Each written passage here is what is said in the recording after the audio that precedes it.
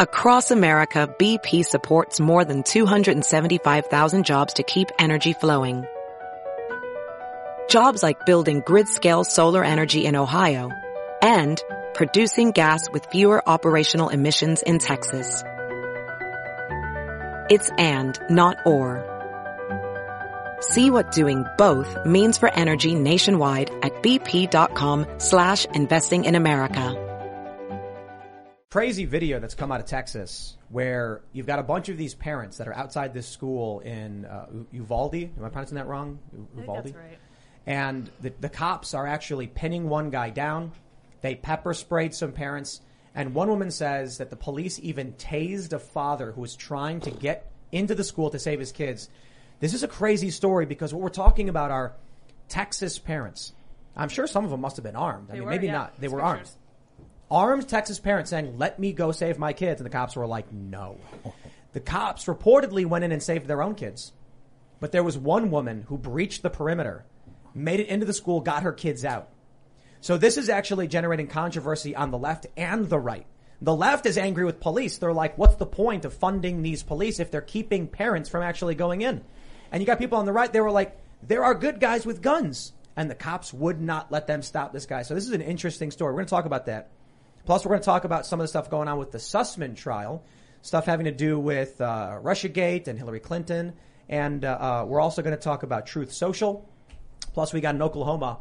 They are now the first state post Roe v. Wade, I believe, but in modern history, to ban abortion from the moment of conception with limited exceptions, which is really interesting because depending on which poll you check, people are actually okay with that. Oklahoma basically banned elective abortion. Now, I want to just add something before we get the show started, because joining us, of course, we got a couple really great guests, and Kash Patel is here. And literally, as we're getting ready to do the show, his phone rings. It says 45. And it says 45. And then he's sitting here having a conversation with President Trump. And I'm just like, get him on the show, dude. Let's do it. So I asked him. Yeah. And he said, yeah. We'll make it happen, I guess. We'll figure out how to do it.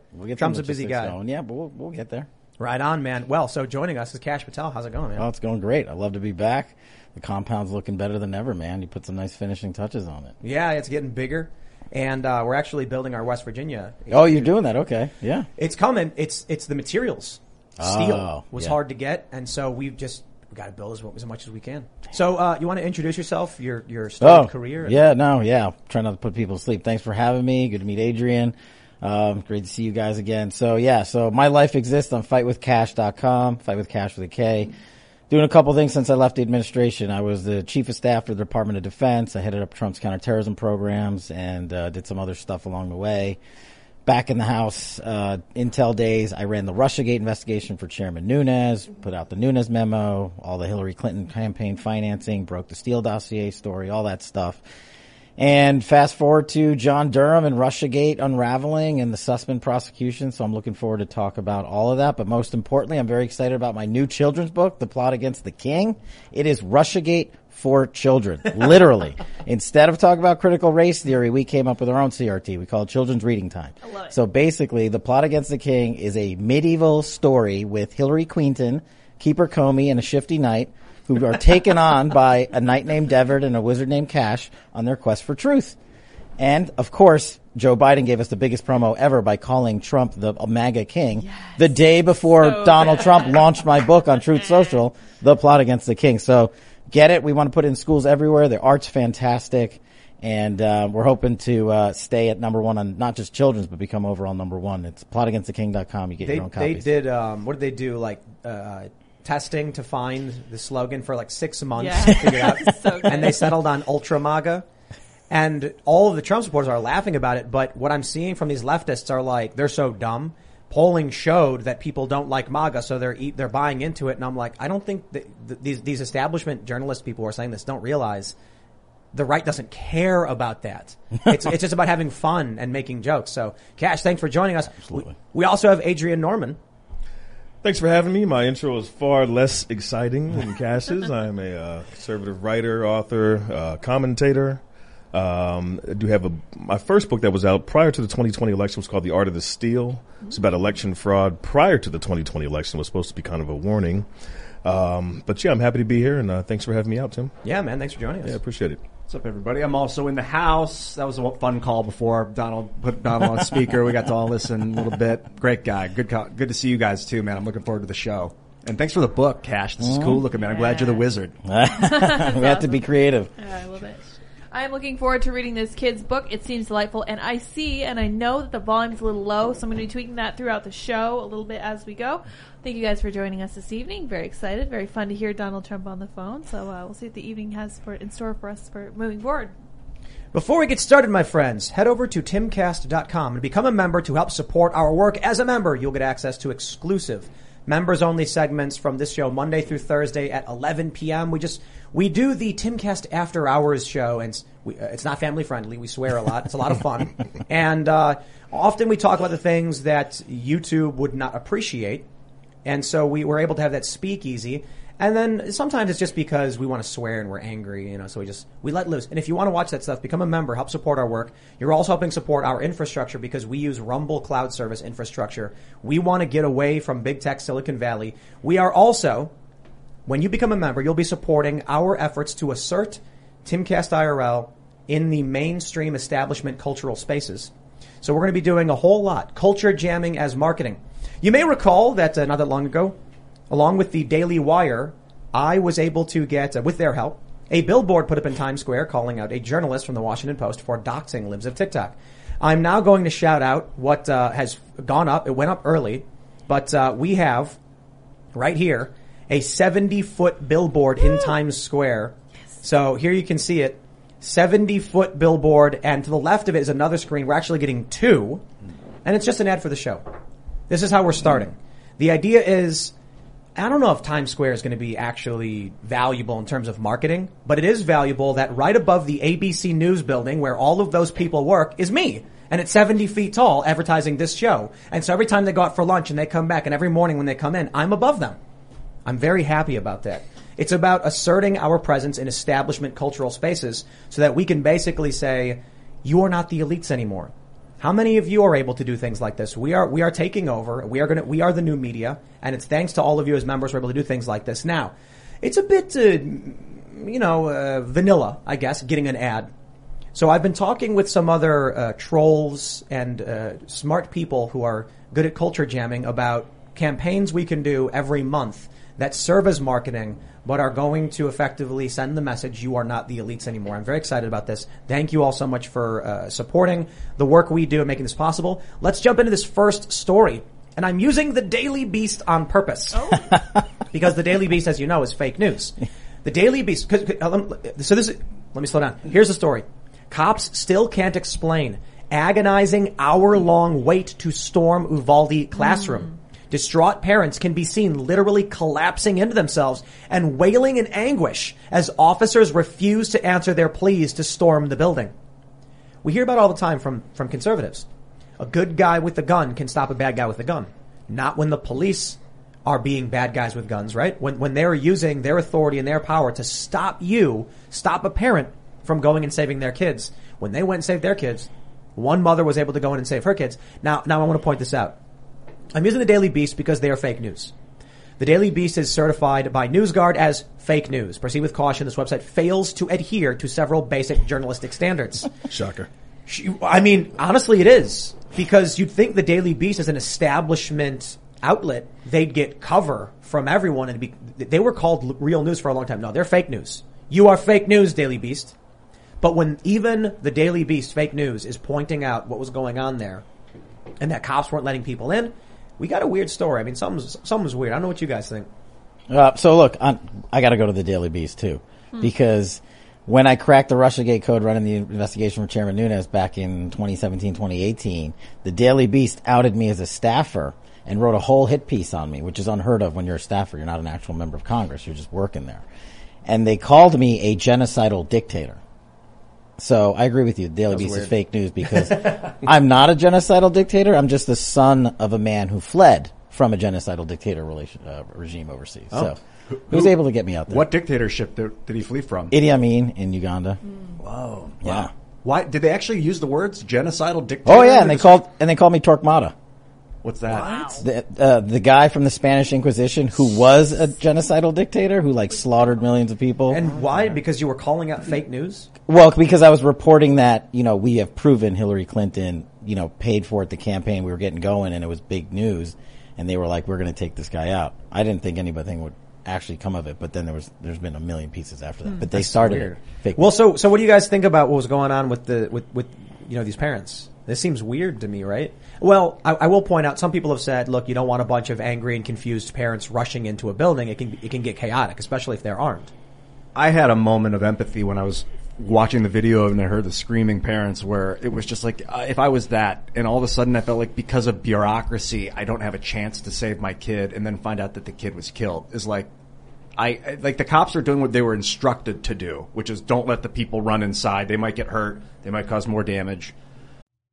These last few years have not been easy on our economy, and with tax season finally arriving, there will be millions of hardworking people and businesses that could struggle even more due to the IRS working against them and pocketing profits for themselves. America First Tax Group can help put an end to your worries. Just one phone call to 800-431-5684, and you'll be in touch with America First Tax Group, a full-service tax company that'll fight the IRS's predatory tactics and put you on the path to financial freedom. Their experts can help you or your business with any tax-related problems you may have, from dealing with your back taxes to granting you access to tax relief and much more. Don't wait. Get in touch with America First Tax Group today by calling 800-431-5684. That's 800-431-5684. Or visit americafirsttaxgroup.com/Tucker. Again, 800-431-5684 or americafirsttaxgroup.com/Tucker. But my God, when it hits the fan, it's like the rules are off when your children's lives are at stake. And you need to do what you got to do to save their lives. That was hard to watch. Yeah, I was reading about this and I was like, I literally cannot imagine what it'd be like to stand there and think that my kid literally might die within the next few seconds if I wasn't to jump in and do something about it. And for the cops to stand there and to tell me not to go in, I would lose it. I wouldn't be responsible for my actions. Yeah, I spoke with somebody earlier who said that he had some contacts on the ground, and the reason for the delay is that so the shooter had gone into the building, and they were sort of establishing what their protocols were going to be for breaching, which is a little different than this story, because now we come to find out that police actually took the time to go in and save their own kids, but didn't allow parents to go in to save theirs, or didn't make any real effort to save anybody else's. And I think it's sort of a travesty.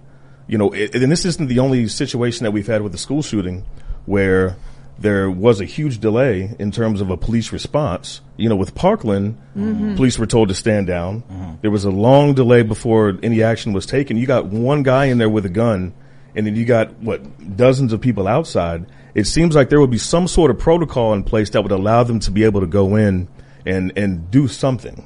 Yeah, I mean, that's the thing with law enforcement, right? Coming from a law enforcement background, you want your cop, that's why they sign up, to go in there. You establish a perimeter, all that stuff, but if there's a school shooting, get some bodies in there doing something. And I think that's the biggest complaint. You got to wait for the investigation to come out, because it's going to take forever to get everything right. But my biggest question is, why weren't there a couple cops in there right away? Why? You guys think that cops should be armed? Or not cops, rather. I'm sorry. I was like, wait. Well, for sure, yeah. That's not what I meant to ask. Teachers. Do you think that teachers should be armed in these schools? I think if teachers want to be armed, why not? Because obviously they're going to have to go through some sort of training. You can't just carry. But if somebody wants to carry, if they've proven that they're able to be responsible and that they have demonstrated a certain level of proficiency with a firearm and they're able to protect kids, if they're carrying concealed, nobody's going to know which teachers are carrying and which aren't. I'm not for forcing any teacher who doesn't want to carry, but if you have somebody who is open to the idea and they want to be that person and they could be somebody that interdicts a situation like this, I don't see any reason why we should not allow that. Simple answer, yes. It's not a question of teachers, it's a question of people. I think people should be armed. That's it. Yeah, 100%. Yeah. Well, I was workshopping this idea earlier today that I think that the only way to fix this gun problem that we have in the U.S. is to do it from the ground up. That means cultural change. That means someone who's going into a school or someone who's going in to rob a store they don't know if the person they're about to rob or the person they're about to attack is going to be armed. And that's going to significantly dampen their enthusiasm for doing extremely criminal activities. Obviously, that's not something that the government can enforce, and we need to have a serious respect for guns. But, I hope we could get there. I don't think... So right now, the one thing that really bugs me about the whole issue is there's no real conversation, particularly from the left, on solving these things. They complain about people saying thoughts and prayers. Mm-hmm. Well, I don't think thoughts and prayers is solving any of the problems either. It's just kind of like I feel for you, which I don't have a problem with it. It's just, okay, great, sympathy, empathy. The left then comes out and gets angry and says, I'm sorry, I gotta stop. Not the left, the liberals. The leftists like guns. Leftists or more revolutionary, they like guns. The liberals are like, we need background checks. And I'm like, okay, we got those. What's next? And they're like, no, we need background checks. I'm like, okay, we have those. That already happens. What's next? I don't think, what we hear now from the right is we should arm the teachers. That's not going to solve anything either. And I'll tell you why. It may prevent, because some of these guys, some of these psychopaths might be a teacher could be armed. That I agree with. But in this circumstance, cops were there. The good guys with guns were there. The parents were good guys with guns. The cops were. And the cops actually impeded it. The cops were supposed to be the good guys with guns. They stopped it. You look at Parkland, that security guard, didn't he run away? He got in trouble for that. Yeah. Mm-hmm. So I'm saying, I think we have deep-seated cultural problems where, you guys see Beto O'Rourke heckle the press conference on these kids. And I'm seeing, Democrat activists cheer for this, and I'm just like, come on, man, choose your battles. But what Beto did is a contributing factor to why lunatics do this. They know that you're going to get Barack Obama, that you're going to get Beto O'Rourke, and they will scream your name out to the world with your picture. So that's what they're thinking. They're thinking this is how people will finally know who you are, because they're sick, they're nuts. I think everybody agrees. Jordan Peterson tweeted out earlier that we should not be saying the names of these criminals, these killers. Yeah. Just don't, because that's what the big part of it is. They want to be famous. They want it to be their final hurrah. And then if they see names get shouted out, that copycats might come up and do the same thing. Thought it was a good point. Yeah. Some people have mentioned what we need is cruel and unusual punishment for these people. And I'm like, well, you can't do that under the Constitution, right? But this is, their argument is, do something in such a way that humiliates them and makes them not want the attention. The dude that ran up on Dave Chappelle with a knife, like a fake gun with a knife in it, they broke his arms or his hand. I mean, that was cruel and unusual what they did to that guy. Yeah. Well, you could say he had it coming and deserved it. I think you run up on stage at a guy with a knife, you're going to get your body broken. But that's not cruel and unusual. Cruel and unusual is like a stockade, like taking somebody chucking stones at someone. Yeah, or burying them up to their neck and then having everybody walk by and piss on them is cruel and unusual. Isn't it if you can hold them and secure them, then if you kick them while they're down, that's cruel and unusual? This guy, no, that's not. So you can argue cruelty if it's excessive, but excessive force is not legal. In the case of the guy with Chappelle, I think his arm got dislocated because they tackled him. They all jumped up and pinned him and dropped him on the ground, and his arm got messed up in the scuffle. If you attack someone and someone is using force to stop you and you get hurt, that's not cruel and unusual.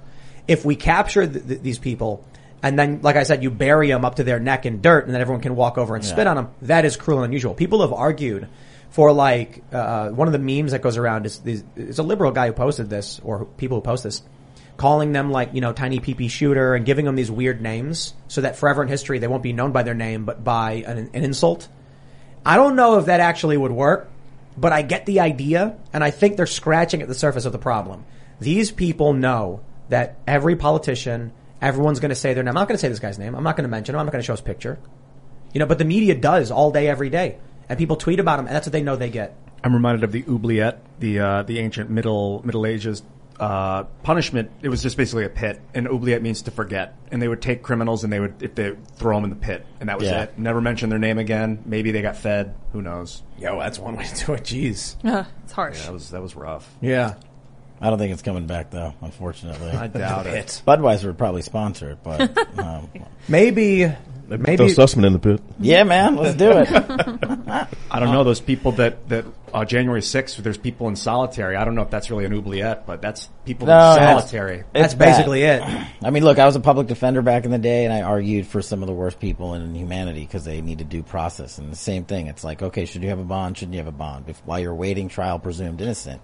And look, whatever your political positions are on January 6th and whether it should or shouldn't have happened, if you have a 60-year-old grandmother who has never committed a crime in solitary confinement or not given bond, there's something wrong with that situation. That means the judiciary has been politicized. And you're a year on from January 6th and you have 50-plus people without bond, many in solitary confinement. I mean, all that does is makes them want to plead and get out. Plead guilty, not have the constitutional protections of due process and the presumption of innocence and the right to counsel. They just want to rack up political victories. I think that's my interpretation of what this committee's doing. I think that the January 6 people is as close as you can get to cruel and unusual without jumping over the line in an obvious way. Keeping people locked up, keeping them in solitary, doing these things is like you mentioned. It's effectively torturing them. So you can get them to just give up. That's it. And it's all politically motivated too, so it causes people to not have any faith in the system, which ultimately is bad for the country as a whole. It's terrible. I mean, I've argued both sides, federal prosecutor, federal public defender, and I've just never seen any situation where you just blatantly chuck a bunch of people. I've gotten murderers and rapists out who were charged with those crimes on bond because it was the actual right thing to do based on the facts and the judge made a decision. You have people here with no criminal history who didn't commit a violent act, and they're being held detained. I don't know if you've been following a lot of the trials, I'd imagine, with January 6th. A couple of them. So there were, how many have there been? Have there been 3 or have we had more so far? I think 3 total trials. I got subpoenaed by the January 6th committee. That's a whole nother story. That cost me a fortune. Wow. So we did a segment on here, and I mentioned that for the people who just walked in the front doors that were opened by the cops, how are you going to charge them? How are you going to convict on trespassing when the cops open the door and say, come on in? You know, for people who don't know about trespassing, you got to give a warning. If you don't have a sign on your property that says no trespassing, people can walk on your property. You can tell them to leave, but you got to give them a warning first. If you have a sign, you don't need to give them a warning because the sign is the warning basically. So once they enter the property, you've got them on trespassing. The police can issue a charge. I brought that up. These, Young Turks, for instance, said I was stupid and I was wrong. And then what happens? We actually saw a guy get acquitted exactly on those grounds. Yeah, because the Capitol building is a public free space.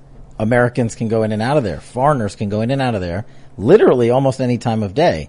It's not trespassing. There's certain areas they can't go to. And the cops are on video opening the doors. Yeah.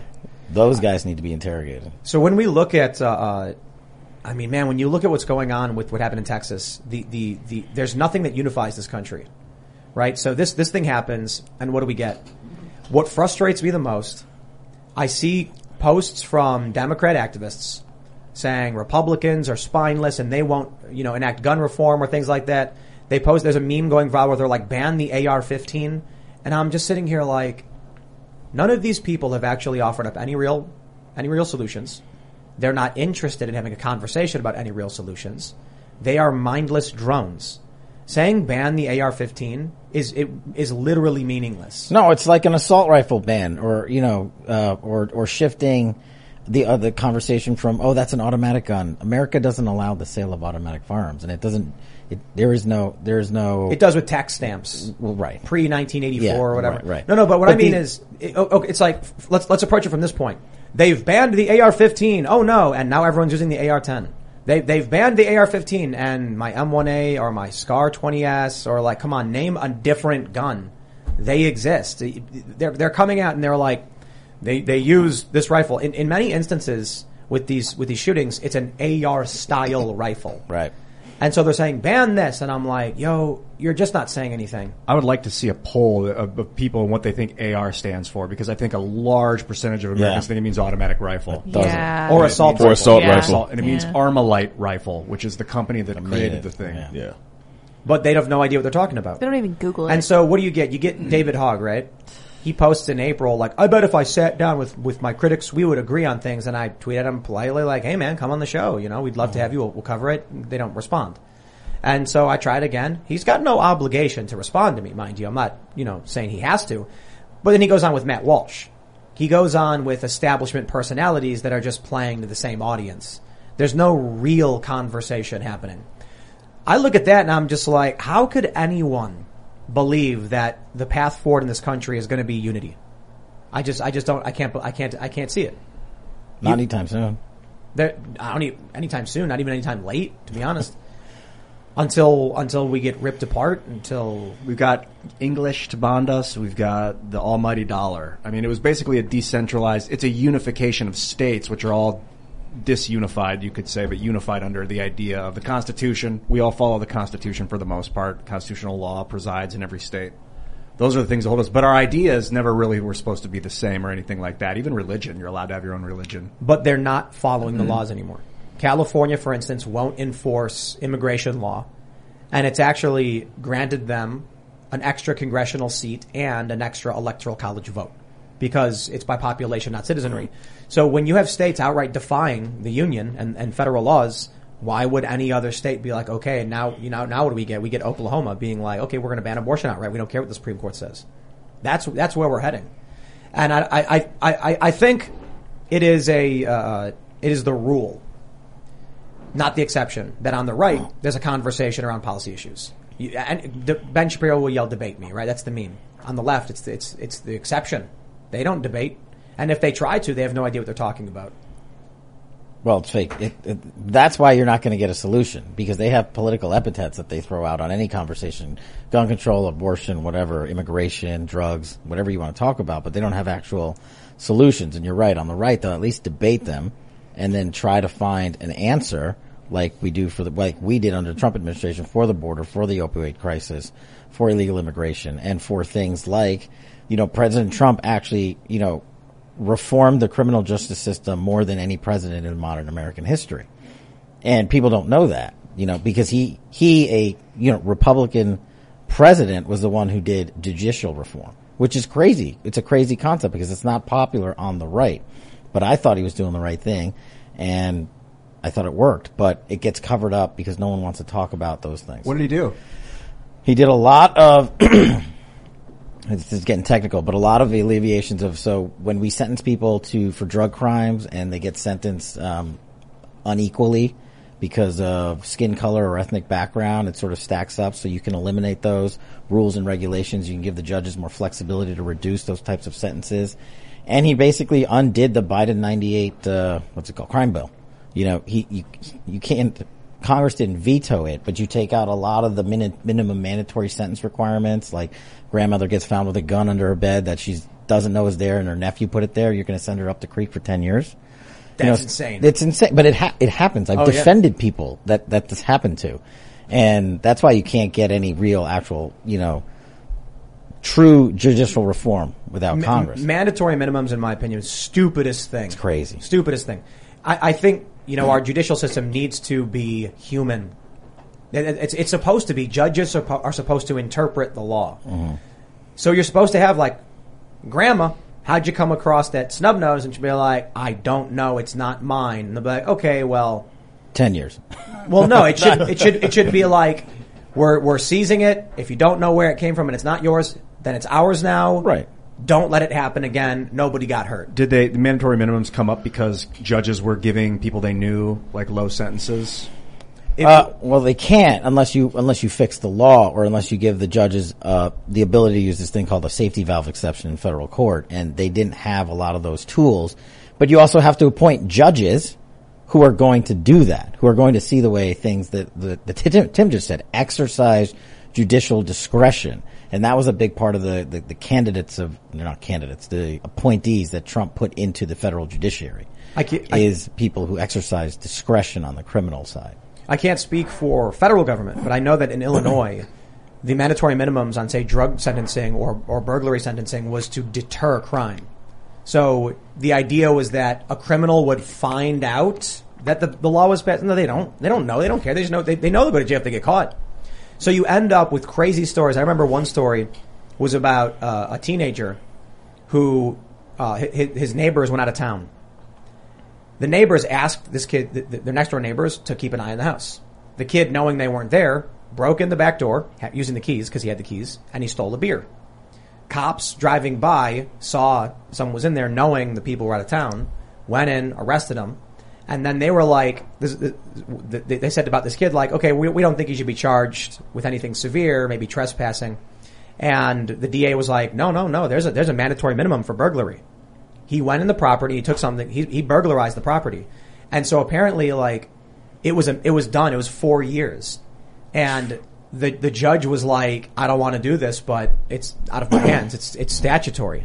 And then the prisons were like, there is no way we are taking a kid who took a beer to come here. And it was this huge legal battle. I don't exactly remember what happened, but this was a story I heard, I think it was like 18 years ago now, talking about it in Illinois. That's the problem with these things. Anyone can look at that and be like, kid, don't take beer from your neighbors. And the neighbors would have been like, oh yeah, that's Johnny. Like, okay, well, we're fine with him taking a couple bucks. Courts didn't care. They didn't see it that way. Those things are dumb. So that was good. The crime reform stuff that Trump had done. Yeah, but the problem is overcorrection, at least in the law enforcement area, in the judiciary, right? Drugs become a problem. They overcorrect. 20-year minimum mandatory sentences for if you're caught with this amount of this or this amount of that. That's a lot of time that most people, like Tim said, don't know about. It's an overcorrection. Same thing with gun control, right? I think it's going to get to a point where there'll be an overcorrection instead of the right correction because it'll be political and not the one that people actually want, and it's going to get messy. What do you think would be like the right correction or a good move or gun control? For gun control, I mean, look, I'm a big 2A guy. I'm all for it, but I think while I agree that we have background checks, I think our background check system isn't good. It's run by the government, and it's not done the way it needs to be done. I mean, that is like the FBI runs it or ATF or whatever, right? But there can be a better system of screening, take another day or two and build a better algorithm to screen out people with prior activities, prior hits, prior contacts with law enforcement, mental illness issues, things like that. People keep saying, oh, we have background checks. Well, you can have background checks, and if they suck, then what's the point? Picture this. You're driving on the open road, taking in the beautiful views this country offers. Then out of nowhere, you hear a noise and your car breaks down. While still frustrating, you feel protected because you have a plan through CarShield. CarShield has helped millions of drivers from having to pay back-breaking car repair costs. All you have to do is call before a breakdown. Plans can pay for expensive repairs on your out-of-warranty car, truck, or SUV. All for CarShield's low monthly rate that never goes up as long as you cover your car. With a plan through CarShield, you get protection on over 5,000 major parts and systems with just a visit to carshield.com/Carlson. I'm talking big money items like your transmission, engine, electronics, and so much more. CarShield is here to keep you moving forward and make car breakdowns and the repairs that follow just a tiny bump in the road. Go to carshield.com/Carlson. Protect yourself from the unprecedented rise in costs for parts and repairs. Visit now to save 20%. carshield.com/Carlson. That's carshield.com/Carlson. Across America, BP supports more than 275,000 jobs to keep energy flowing. Jobs like building grid-scale solar energy in Ohio and producing gas with fewer operational emissions in Texas. It's and, not or. See what doing both means for energy nationwide at bp.com/investing in America. But that's step one. Do they suck? I mean, the first time I went to buy guns, I was on the mandatory wait. I was delayed. Well, that's government. I mean, sure. It's putting you on a wait list for the government to give you a response. It's kind of standard operating procedure. I think there's a lot of good intentions in the background check system. Yeah. I think reforming it would give you the exact same results. Really? Yeah, it's government, man.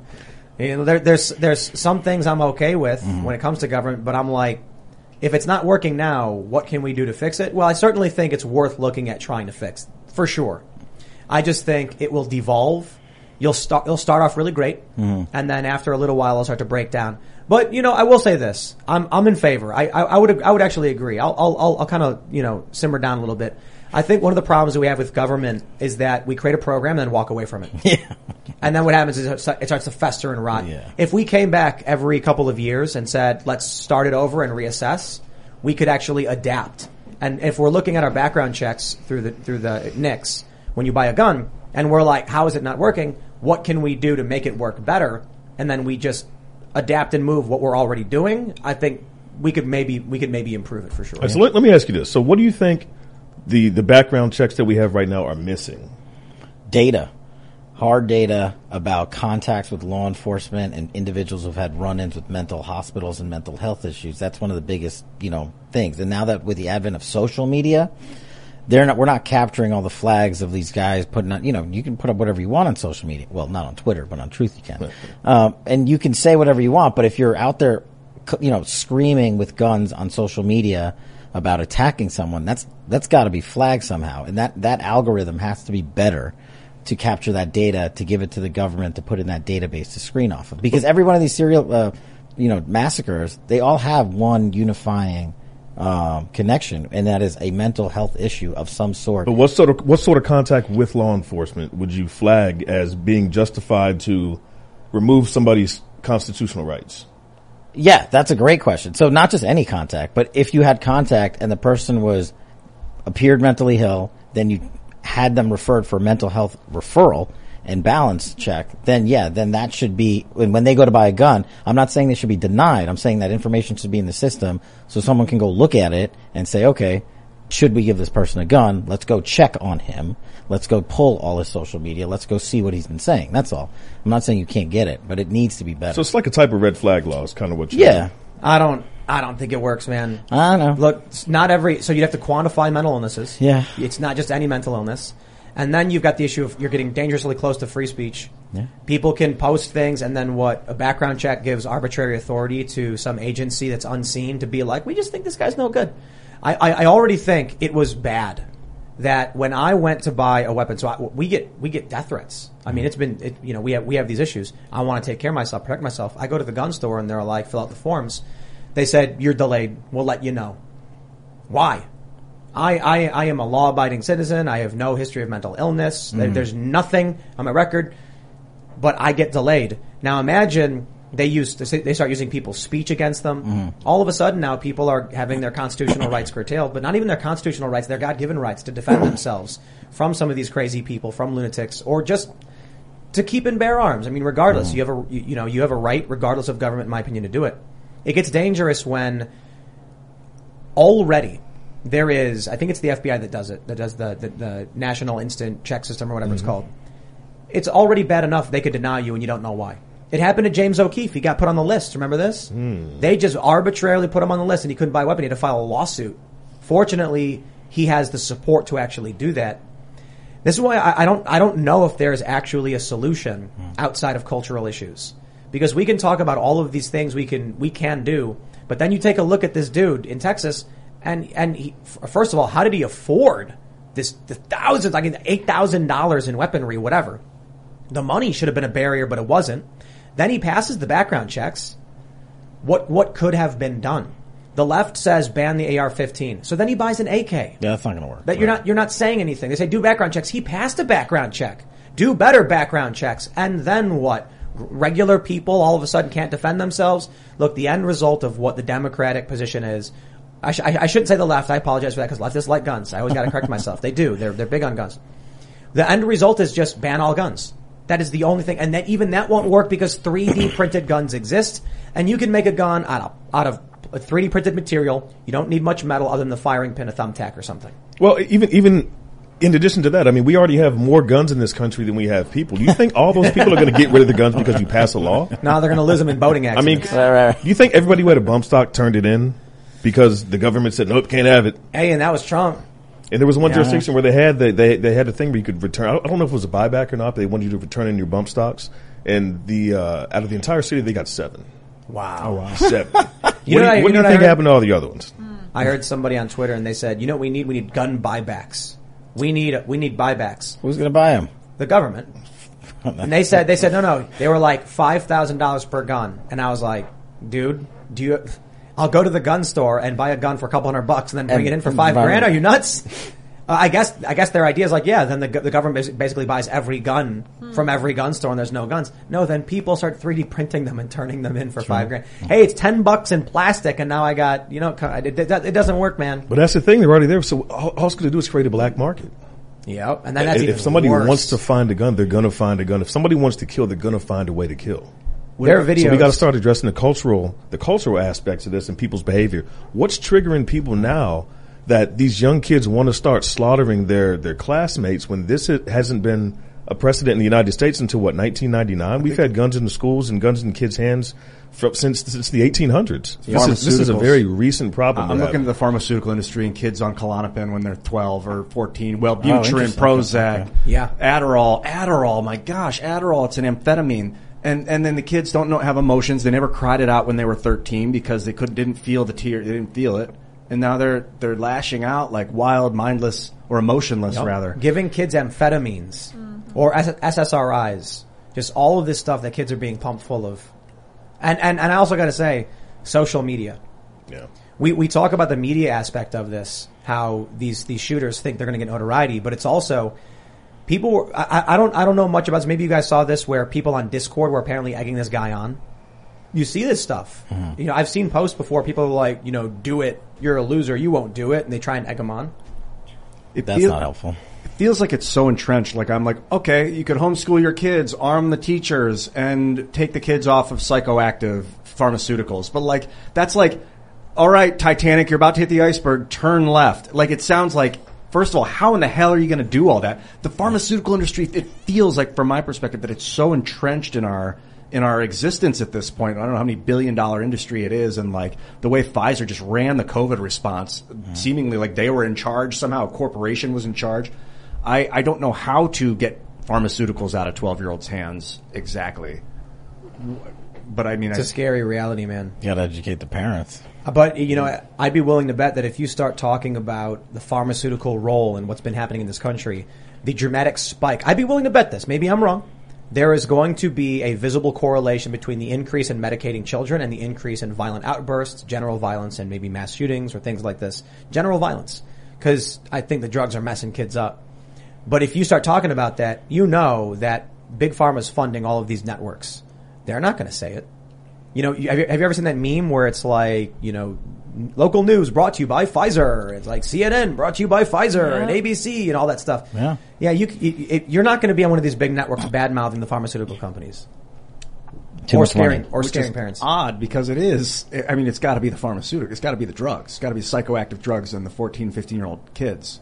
What else? I mean, it's driving them insane. Right? I don't know if it has to be. I think it plays a role. Gosh, I think social media plays a huge role, man. Yeah. I think it's a combination of factors, but what frustrates me the most is that for many people on the left, their only response is to want to confiscate guns liberals, excuse me, liberals is to curtail the civil rights, to curtail the constitutional rights of people who have committed no crime at all. We have so if we're looking at a scale of things that are reasonable versus not reasonable, it seems that would be very reasonable to suggest, hey, why don't we lock down our schools and have a single point of entry, single point of exit, and a security guard? That's something very easy that we could do. That's something that would be incredibly cost effective given how much money we spend on other things like $40 billion to Ukraine. And every single time we propose a common sense solution, you know, they dig their heels into the ground and they say no. Their only answer is gun control. Yeah. And gun control, it's just doesn't do anything. I'm really concerned about, I think you mentioned red flag laws earlier, and like if someone has a medical marijuana card and the government has it scheduled as a narcotic for some freaking reason. Yeah, you're out. If you get this is really messed up. If you have a medical marijuana card, you can't get a gun as it currently stands. Huh? Yeah. Can't get a handgun. And I remember I was in California and I was skating in Venice, and there are these guys that stand outside of these shops. And they're like, yo, weed card. And I'm skating, and the dude goes, bro, come here. And I was like, I stopped. What up? And he goes, you got your weed card yet? And then I was like, what do I need a weed card for? And he's like, oh, medical marijuana, dude. He's like, you got to get medical marijuana, man. And then I was like, I don't need it. And he goes, oh, no, you got something. You got to talk to the doctor, man. You don't know until you talk to the doctor. And then I was like, I'm healthy, and I got nothing wrong with me. And he goes, you skateboard. Your feet hurt? And I was like, I mean, sometimes, like, oh, dude, you need weed. You got to come in and talk to the doctor, $5. I got my medical card in San Francisco, and they're like, so what's the problem? I was like, I'm stressed. He was like, what's stressing you out? I was like, the Federal Reserve has a monopoly on our monetary system. And the guy was like, signed. He just gave it to me. But now you can't get a gun. Well, not in California. I don't know. Maybe not in California. I don't know my license I anymore, don't- but I don't know how those laws work. It's Yeah, crazy. I don't know how absolute it is. It might be if like you're a current user, those cards can it's in disqualify you. Maryland. Yeah, can't have a handgun. If you have a card, nuts. you Yeah. see what they do. Yeah. Wow. And how many people were like, oh yeah, I'll get a card. It's $5. I might not use it. And boom, now it's like you got to put that on the form, and they're going to deny you. The background check form you fill out asks you if you've used drugs. So what? But not alcohol. Doesn't mention alcohol, or doesn't mention pharmaceuticals either. Well, hold on. It does mention alcohol. The good news is there is an exemption. Okay, if you're Hunter Biden. Hunter Biden. Oh, yeah. Yeah. Good stuff. That's good. you must know somebody. You just got to toss your illegally purchased firearm into a dumpster And afterwards. it's cool. Yeah. So for those that don't know, he lied on his form, and then his wife did it or something. She threw it in a garbage can. Dumpster behind the school. yeah, it's cool. Yeah. So insanely illegal. Oh man. And then Joe Biden comes out and he's like, "I care about this." Like, no, you don't. Arrest your kid, and then we'll talk. No, Joe Biden, while this was going down, he was on another network giving a speech or something unrelated to this. Just flip the roles. If there was a school shooting massacre and Donald Trump didn't stop everything he was doing, rightly so, and shift to the school shooting, stop whatever event he was at. But Joe Biden, like you said, he doesn't care. He was out reading some teleprompter somewhere while 20 children just got murdered. If you really cared, you stop and you get your ass down to Texas and you say, I'm here. I care. He didn't go to Waukesha. You didn't go to He's like, Waukesha. "Oh, I'm busy." And then what does he do? He comes out and he's like, "What are deer wearing Kevlar?" It's like, dude, are you hunting deer with handguns? What do you mean by this? I'm sorry, they're not saying anything. They're not saying this. I genuinely want the violence to stop. I want to solve this. Okay, and so I am not a gun expert, but I know a little bit more than the average person, and I own several. And so, having been to the range, having talked with instructors, having been given instruction, having learned about the laws and having to deal with it myself, I'm like, interesting. And then every single liberal that I talk to about this will say something that makes no sense. Like there was that famous news video, I think it was CNN, I'm not sure, they said fully semi-automatic, not a thing. It doesn't, They think silencers are pew, pew, pew. They've never actually heard what a suppressor. They've watched a movie, though. They've watched a movie and pew, pew. They think they think these things. And then it's just fascinating when they say ban the AR-15, and I'm like, you're not saying anything. I don't know how to solve this, man. If you can't actually engage, I made a tweet about it. I said, with all of the death and destruction, it's time to do the only logical thing and implement gun policy based on the opinions of people who've never handled or researched guns. That's right. The Democratic Party. Yeah. There you go. So I'm glad we solved the 2A issue tonight. Yeah, perfect. Yeah. So I'm at the point now when they come out with these emotional attacks or whatever, I'm just like, I literally don't care. You're not going to come to me, and I'm tired of playing this, and I'm not going to pander to anybody.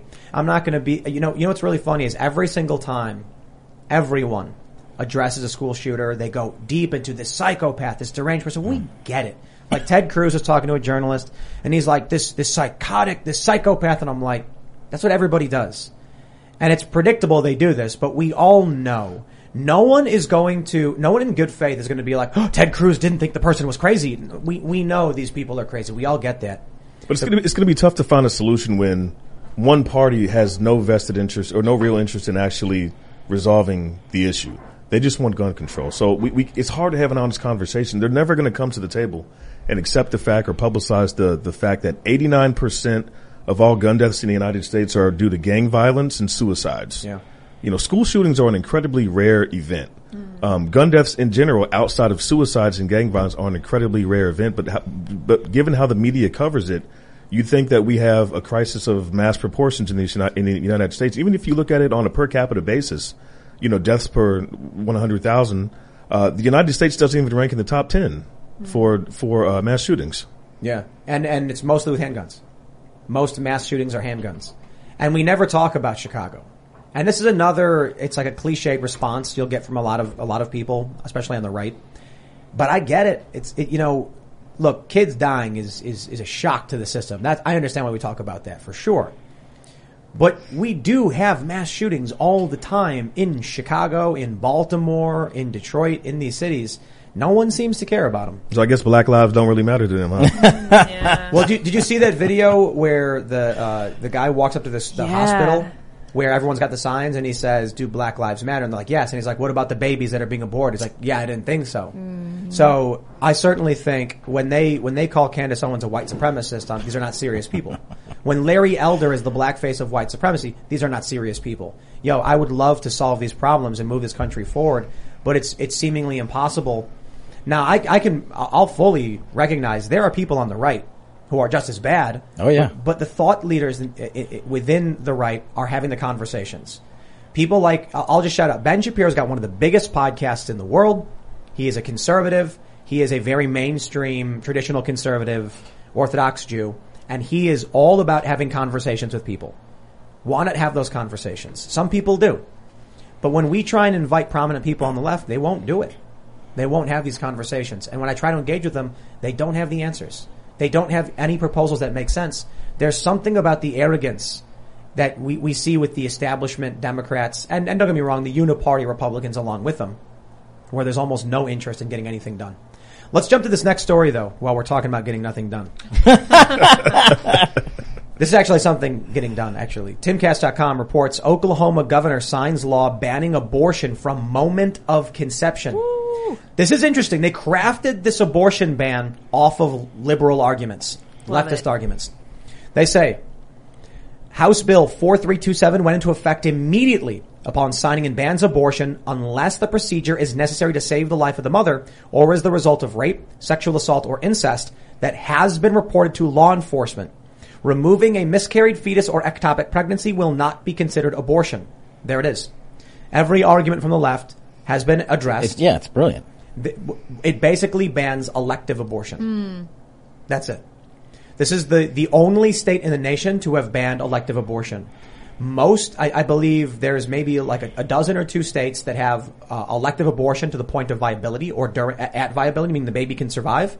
And then you have 7 states plus Washington, D.C. that allow you to abort a baby at 9 months. Now, hold on. I can already hear the liberals screaming. I did not say it is a common occurrence. That is not my point. My point is it is illegal, and so it happens sometimes. I don't care if it's rare. If it's not an issue and it's not happening all the time, why is it legal? Why should it be allowed? Additionally, as for this law, this appears to be the majority opinion of this country. That people want abortion to be legal only in certain circumstances. Well, here it is. This is what Oklahoma's done, right? I thought that, maybe I'm wrong, Roe v. Wade, does that not protect, or does that not say that the states cannot ban abortion? It certainly does. So how is this guy signing a bill that bans it? The same way that California doesn't enforce immigration laws. Whoa. That's right. California sanctuary status. They're a sanctuary state, and they will not cooperate or work with federal law enforcement. You know, I respect the state's rights to do that. It's not even about if I agree with it or not. I respect that that's how the United States works. That's pretty cool. Yeah, I absolutely don't. No? I do not. You don't like that governors can go rogue? I don't like the governors can go rogue because they got to, because DeSantis, man, he was like a beacon during the COVID pandemic. Florida thrived. Sure, there's differences between Florida being like, we're not going to agree with federal guidelines on a lot of these things, and we're going to run our state the way we want. There's another thing when, at a federal level, when it comes to things like illegal immigration or slavery or abortion, we're like, there are certain things that this country has not made, that has made illegal. Now, the reason why I don't like it is if you look at what California's done, by not enforcing immigration law, they inflate their population to a certain degree. And then congressional seats are apportioned based on population size. And electoral college. And electoral college means California got an extra vote in the presidency. So when people say illegal immigrants vote, let me correct you. They do not individually go out and vote, but it doesn't matter. We elect our president through the electoral college. They don't need to vote. Their presence grants an extra vote to California. Now, California lost a vote, I think, in the last due to the last census. But before this, constantly just allowing people to come in, granting them free health care, they're putting a strain on the surrounding states. And imagine you are, Nevada or Idaho or Arizona, and you've got people going into California, staying there in violation of the law, and then they can cross over from the west into your state that's already dealing with a border crisis. Mm-hmm. That's an issue for other states that's infringing upon those states' rights. This is the kind of issue that literally resulted in the Civil War. We got another day of NBA action. And with FanDuel, every night is a watch party. So it's time for your FanDuel crew to make their bets. So, what's the move tonight, gang? You know that new customers who bet $5 get $200 back in bonus bets if you win. We're heating up, fam. Bet all the stars with all your friends and make every moment more. Only on FanDuel. New customers bet $5 get $200 back in bonus bets if you win. Make every moment more with FanDuel. It goes down in the DM. It go down in the DM. 21 plus and present in Virginia. First online real money wager only. $10 first deposit required. Bonus issued is non-withdrawable bonus vest that expires 7 days after receipt. See full terms at FanDuel.com/sportsbook. Gambling problem? Call 1-800-GAMBLER. The South, they had slaves. And they said the North should abide by federal law, right? Well, the federal law had the Fugitive Slave Act, and the North was not abiding by it. I mean, that I agree with. That I think the problem, I think slavery should have been abolished. The issue for the South, though, was that if the federal government was not going to be able to enforce these laws, then why should there be a union at all? Well, there you go. Well, that's the issue. It's the federal government. So, the 10th Amendment, reserve power, states should be able to do all these things, X, Y, and Z, that are not granted in the Constitution of the federal government. So I think a hybrid of what you guys are saying is sort of workable. The problem with the sanctuary states thing on the immigration issue is that it's not being enforced. Like, the federal government could go and enforce the law in California. They are electing not to do that. They are electing to break our own federal statutes. That's my problem, because they agree with the policy decision in California that overrides a federal statute. Someone should be going to jail on this and enforcing this law and allowing our immigration authorities to go in there and not do that. But the way they work it is they basically go into all the jails when illegal immigrants come over and make first contact with law enforcement, and the ICE detainers aren't applied. They're just like, we're not doing it. We California are not doing it. It's a federal offense. Someone should go prosecute the governor. I suppose, we can say this too. Just looking back on what I literally said, it's an issue of our personal morals and worldviews as to what we think is fair and acceptable. Yeah, because weed, for instance, California was like, it's legal here, and the feds we're gonna protect you from the feds. That was basically, and then the feds were like, all right, they proved their point. We're not messing with California anymore. No, that's not true. Well, for the most part, yeah, it got I think better. Obama was like, send in the troops. Kind of, the but DA was storming dispensaries. Laxed. When I was there in 2006, it was very dangerous to have a weed card. But then by 2010, it was totally cool. There are some instances, I suppose. I think the illegal immigration issue is probably what I mostly disagree with, and I think maybe the states asserting themselves is probably a good thing. So maybe I'll walk back a little bit. The thing about the illegal immigration is that it affects the entirety of the country in a very serious negative way politically. Mm-hmm. It actually takes congressional seats from somewhere else and gives it to a state. So it's almost like stealing influence. Whereas the weed thing isn't that big of a deal. And like I was just saying, when the North was refusing to return slaves, that was a good thing. The North saying, screw you, we don't care about your law. Okay, that I agree with. So maybe there are positions where the states should say screw off to the federal government. Could the federal government just refuse to acknowledge the population growth of California if they know that there's illegal immigration? Well, that's what the Trump administration tried to do with how they were doing the census back in 2020. They wanted to not include illegal aliens. Right. So that's the whole point of the census. It goes to the Electoral College and a couple other things, but that's what he tried to do. That the census was basically saying you're counting them wrong. You're counting illegal people in the census, and the census is supposed to count Americans because we only have X amount of electoral votes. There's no new ones. It's not like you're getting another one, like Tim said. I think what most people don't get is it's not like California got a +1 and everybody else stayed the same. Somebody lost one. That's the problem. That was the matter that Trump was trying to take on. He's like, why should they lose one if their population is remaining the same and another population is increasing with illegally present individuals? That was the heart of the matter. And they didn't want to show who was legal. They didn't want people coming in and being like, show me your papers, because they thought it was like Nazi Germany and people would get arrested, families would get broken up, and that's why there was so much resistance to it. Yeah. No, I think that that's a lie. I think they know exactly what they're doing. Who's it, like California? Yeah. Oh, yeah, for sure they do. And so, but they'll come out and be like, it's racist. Sure. It's easy. It's easy to say it. Right. It's like, and it works. You know, all the headlines. Everybody's a racist if you're not for illegal immigration. I'm for legal immigration, and I'm just not for illegal immigrants wrecking our society. I mean, What's your ethnic background? Indian. So you're the Indian face of white supremacy. Yeah, I'm I'm Brown Lives Matter. Oh yeah. How do regular people fall for that stuff, right? Calling Larry Elder the black face of white supremacy. But it's just easy. Nuts. It's just an easy epithet that's meaningless. And it's like we were talking about earlier. It doesn't solve anything. No one's having an actual conversation. They're just like, oh, that sounds cool. And let me go blast it on social media and get popular. It's used so much now, though, that it's lost all of its meaning. Yeah, I think it's Roman supremacy. And that we talk about empires and how empires fall, but like the Roman Empire is still so heavily entrenched, the Roman Catholic Church, the Roman, and like the Roman, I don't know where else you want to go with it, but.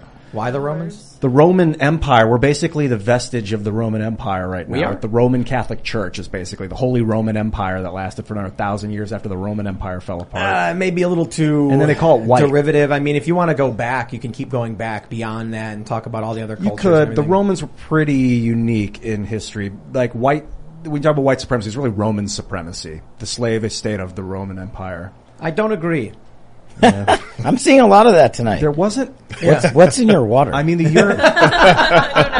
Europeans were, it's an amalgamation of the Roman. It fractured. Yeah. They all became their kind of similar but different, cultures. Then we got colonization. It's a really interesting history. It's fascinating. The Roman Empire breaks up. Then you get all these, countries emerge, sharing a language in some ways and not in others.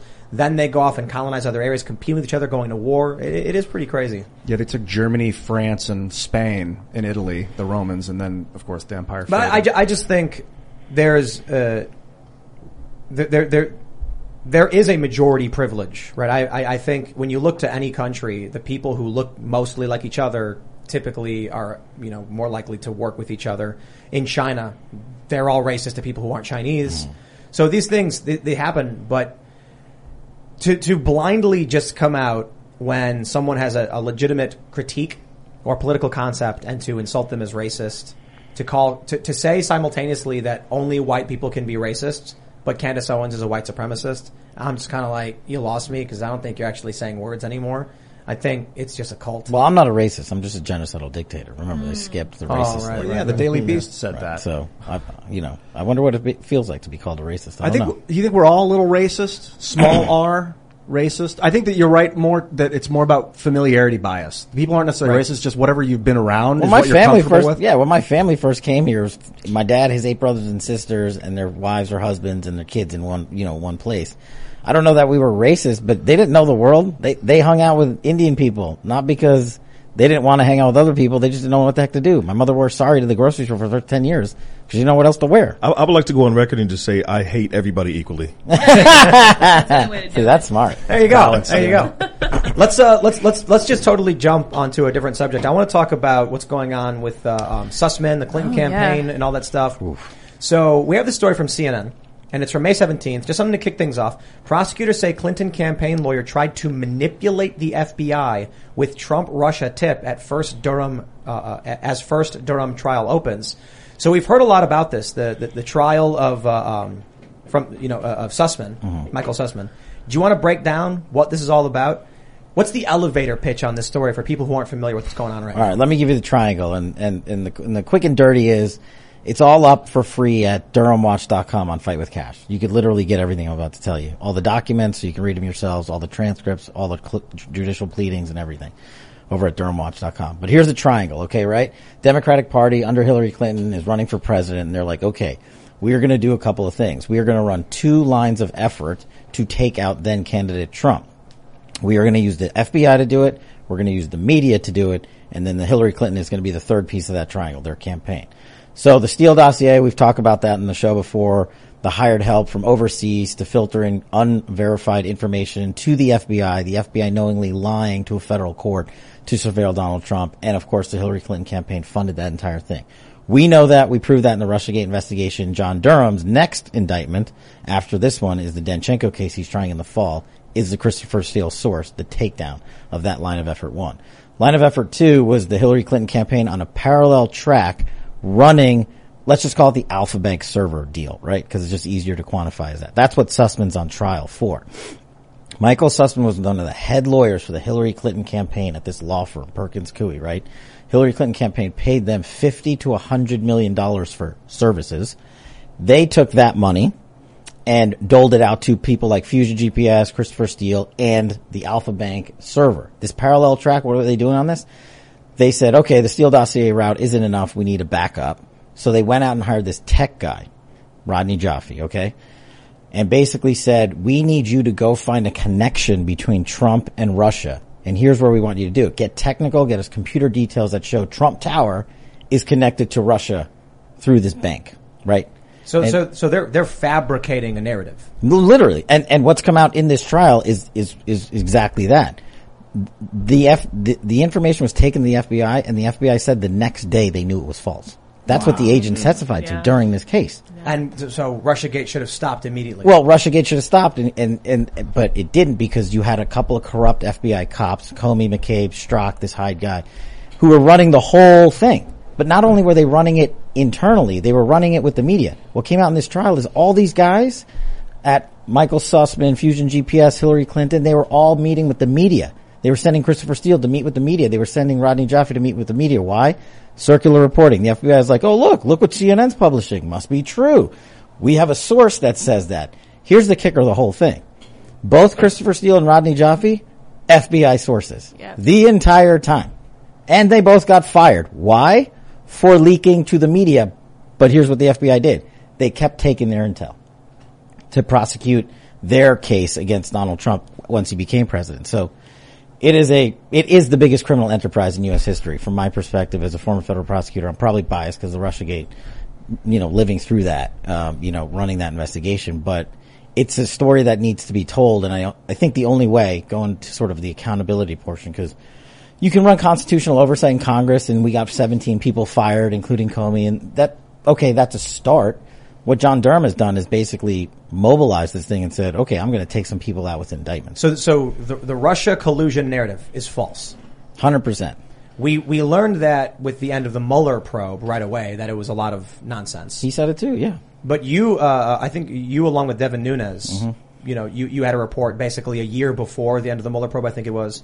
So we've consistently learned that something was just not true in all of this. But now we actually have in the investigation that from the get-go, FBI knew it was not true, a lot of this information. Did Hillary Clinton directly know what they were doing in terms of fabricating the narrative? And here's the kicker. Just real quick, yes, she did? She did. She did. But the kicker is, we knew it. We were able to prove it with classified information, documents that were coming in slowly, but we couldn't tell the world. What happens now? Hillary Clinton's campaign manager from 2016, Robbie Mook, testifies for the defense in the Sussman prosecution, and literally testifies under oath and says, oh yeah, Hillary Clinton not only knew about it, acceded to it, and directed us to go and leak this bogus intel to the media. Wow. That's the most damning statement to come out of this trial. Watergate on steroids, huh? Yeah, man. And I think the trial wraps up tomorrow, and look, the best, if people want to understand Russiagate, you need to do two things. Go read the Nunes memo, which we wrote, 4 pages, it'll take you 12 minminutes. Take 90 minutes of your life and go watch the plot against the president. Is there some kind of like, how do I describe this? Is there some reason why the people who believed this are the same people who believe Jussie Smollett? Yeah, look, the one unifying factor on all of this, the one thing that threw the FBI's top level off and became total partisan hacks was their unified hatred for Donald Trump. That's what it was. It is corrupted our law enforcement industry from just the top level. The main guys, they're great, but here's the thing. The cast of characters that read the Hillary Clinton email investigation, the server thing, same FBI agents involved in this case, and the Steele dossier. Trump derangement syndrome. Why did they dislike him so much? That I don't know. I honestly, I can't answer that question. I have no idea, but it's never been an issue. I served in Democratic Justice Departments, Republican Justice. You just did the mission. You're just like, this is a job. This is easy. This is the fun part. Go put bad guys away. They were just like, nope. King Comey was in there, Hillary Clinton, and the media, and they were basically like, we are going to take out Trump. And then once he won, they were like, okay, we screwed that up, but we're still going to take them out.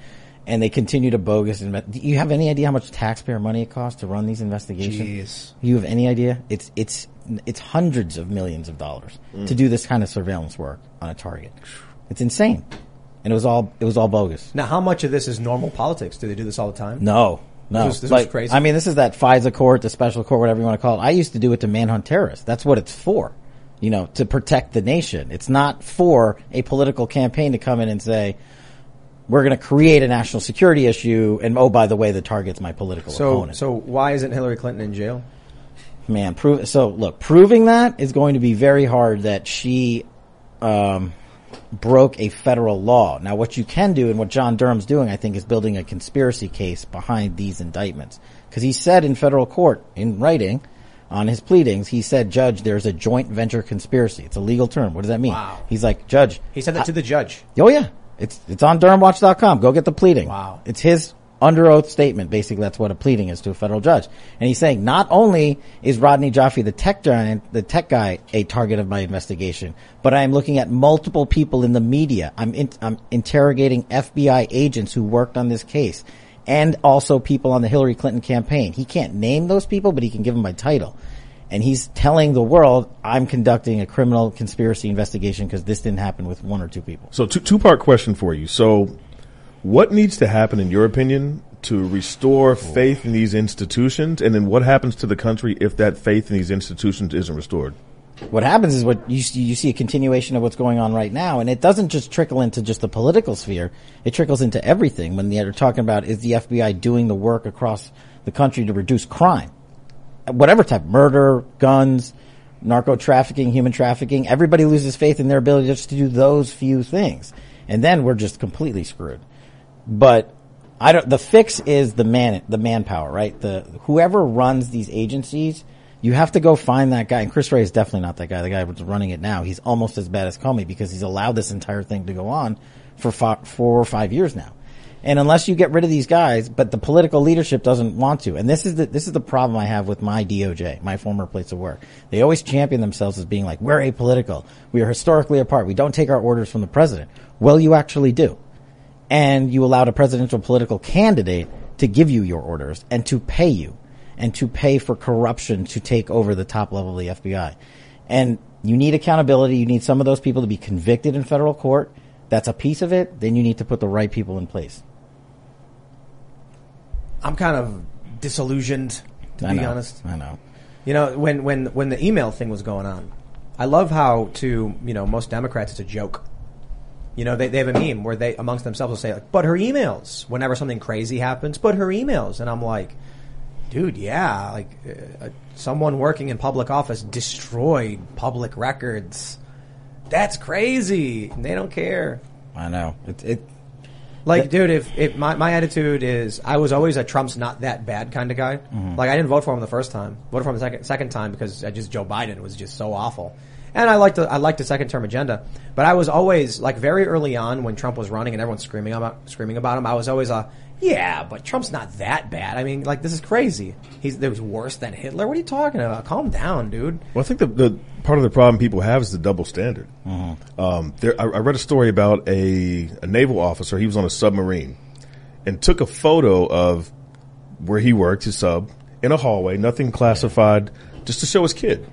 And it got out that he had taken this photo, and because it's all classified, they indicted him. He was prosecuted. I think he did a little bit of jail time for one single photo that wasn't exposing anything sensitive at all. Meanwhile, you have Hillary Clinton, who had a private server with God knows how many emails, 30,000 emails on it. And not only was all of this classified information and information that was born classified on this server, but this server was exposed to other nations. Wow. And we had vulnerabilities to, or she had vulnerabilities to where all of this documentation was available to China, to Russia, to people who could weaponize that information against the United States.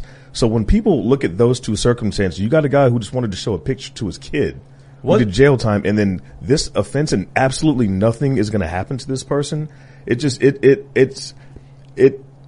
can see how the country would be disillusioned and thinking that we're basically a banana republic where if you're a certain part of the political class, if you come from a certain pedigree, then you're above the law, and the rest of us just have to deal with it. Wasn't there some guy who went on Reddit and he was like, I need to figure out how to delete emails from a VIP? Do you know about this story? For Hillary Clinton's server? Yeah. Oh yeah, there was like literally smashing of servers. There was people like Googling how to delete stuff. There was a guy, people incredible. using hammers on phones, but there was one story, I don't know if it's verified or whatever, but someone apparently, this is the story, okay, so somebody went on Reddit and said, I need to find a way to remove someone from a bunch of emails, they're very VIP, and then once the email, it was an old post, someone found it, and they were like, yo, I think this is the guy who works for Hillary who was posting this. So it's an old story, I don't know the full details on, but there was tons of stuff like that at the very least, the smashing cell phones with a hammer. It doesn't do anything, it's stupid, but it's funny. Yeah. It's the double standard. When I saw Hillary's emails released to the public through WikiLeaks, and I read about Sidney Blumenthal talking to her, like so many emails between her and Sidney Blumenthal and his company Osprey Global Solutions. They're like, Hillary, when we get into Libya, we're going to set up Osprey to run guns basically for this new puppet government that you're going to set up. So she's like, all right, Sid, and she sends it over to her manager or assistant or whatever to read these. Like, so she's basically took us to war to set her buddy up with an arms deal. I mean, so I read that. I was like, well, logic dictates I will not vote for that. I no longer support that. Maybe it's always been that corrupt, but I mean, there's some sunshine. Let's throw some shade at the media real quick. One of my favorite moments was when, I think it was in the 2016 debates, Trump says Hillary Clinton acid washed her server. And NBC News issued a fact check saying false. Hillary Clinton did not put a corrosive chemical on her computer. And it was like, what? What? That's not what Trump was saying. That's got to be The Onion. What? Who did that? Yeah, NBC News. Yeah. I think it might have been ABC. Let me. But that's just a piece of it. That's part of the problem. You're saying, how do you fix it? And I forgot to address it. I don't know if you can. I don't know what's easier to fix. I think personally I could go in and fix the FBI in 5 months. I don't know how you fix the media. You guys are the experts there. Like, how do you get the ability for 5 years? Half the world and half of America thinks Russiagate and Donald Trump actually colluded with Russia. They are now finally starting to pull back those stories because of these prosecutions. But how do you stop them from? They knew the facts back then. They just didn't want to report it. Here, check this out. Can we pull this up? Can we get it? It says, the claim. Trump says Clinton acid washed her email servers. The truth. Clinton's team used an app called BleachBit. She did not use a corrosive chemical. No. NBC News fact check. So welcome to the modern media, my friends. Wow. Amazing. And that's the problem. And how do you fix that? I don't know the answer to that. I don't know how you fix the media. I think that's a harder fix than the government. Let's talk about one thing is Truth Social. Heck yeah. So I have Truth Social here, and this is what my Truth Social dashboard looks like. So when Kash got here, you mentioned truth. You were like truthing something. Mm-hmm. I think the branding is bad, by the way. Like truthing it. I don't know. But, I just got to be honest. All right. Well, I was thinking confirm could be a good one. I'll confirm it. And then how many confirmations did you get? Well, that'd be cool. You should have just shouted that out when Trump was on the phone before the show. Yo, Trump, get better branding. Yeah. I heard a great meme. They were like, Trump should have called it Kafifi. Everyone would have wanted the Kafifi app. Like, I got to get it. It would have been Trump's. Like but so you mentioned, getting Truth Social. And I got to be honest, engagement is nuts. Crazy. People on Truth Social, because I was ragging on it a while ago because it was like locked up and nobody was using it. Trump wasn't even on it. Now it's flowing. I went and looked at it, and all of a sudden I have like all of these. I posted something nonsensical and I get all these crazy comments, and I start looking at other users and seeing this massive engagement that I didn't see before.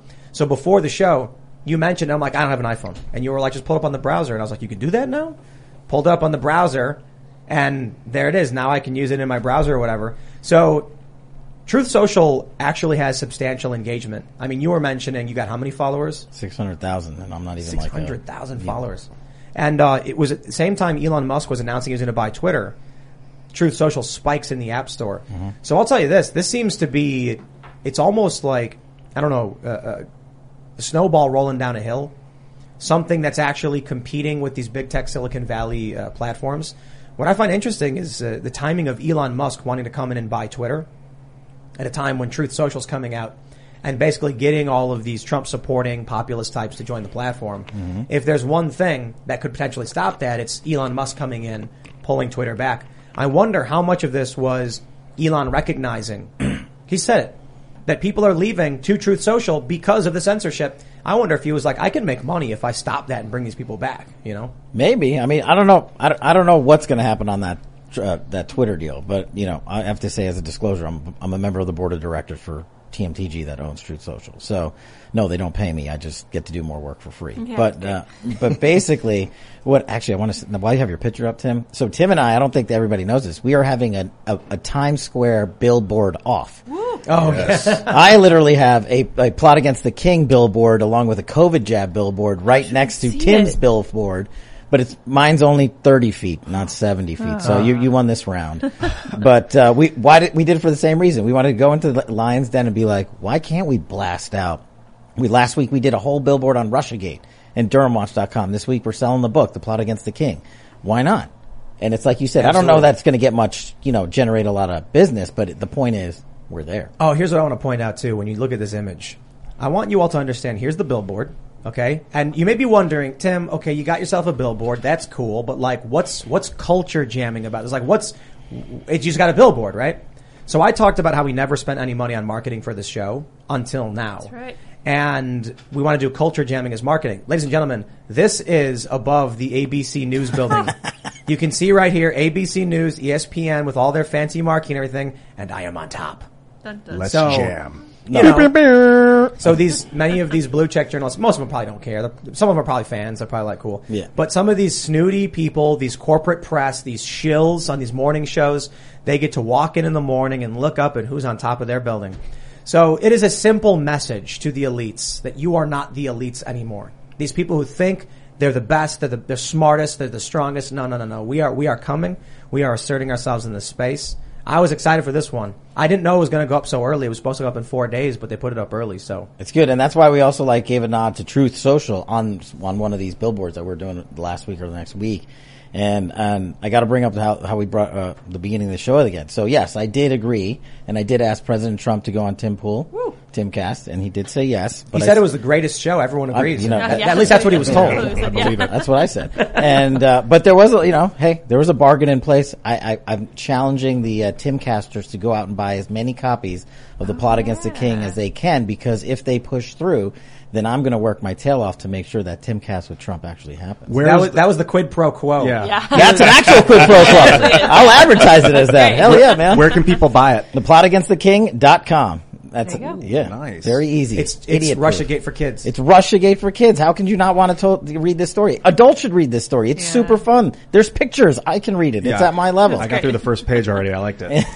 When you were talking to Trump, I could sort of hear some of it, and I'm like, it has to be fake because it was so perfectly Trump.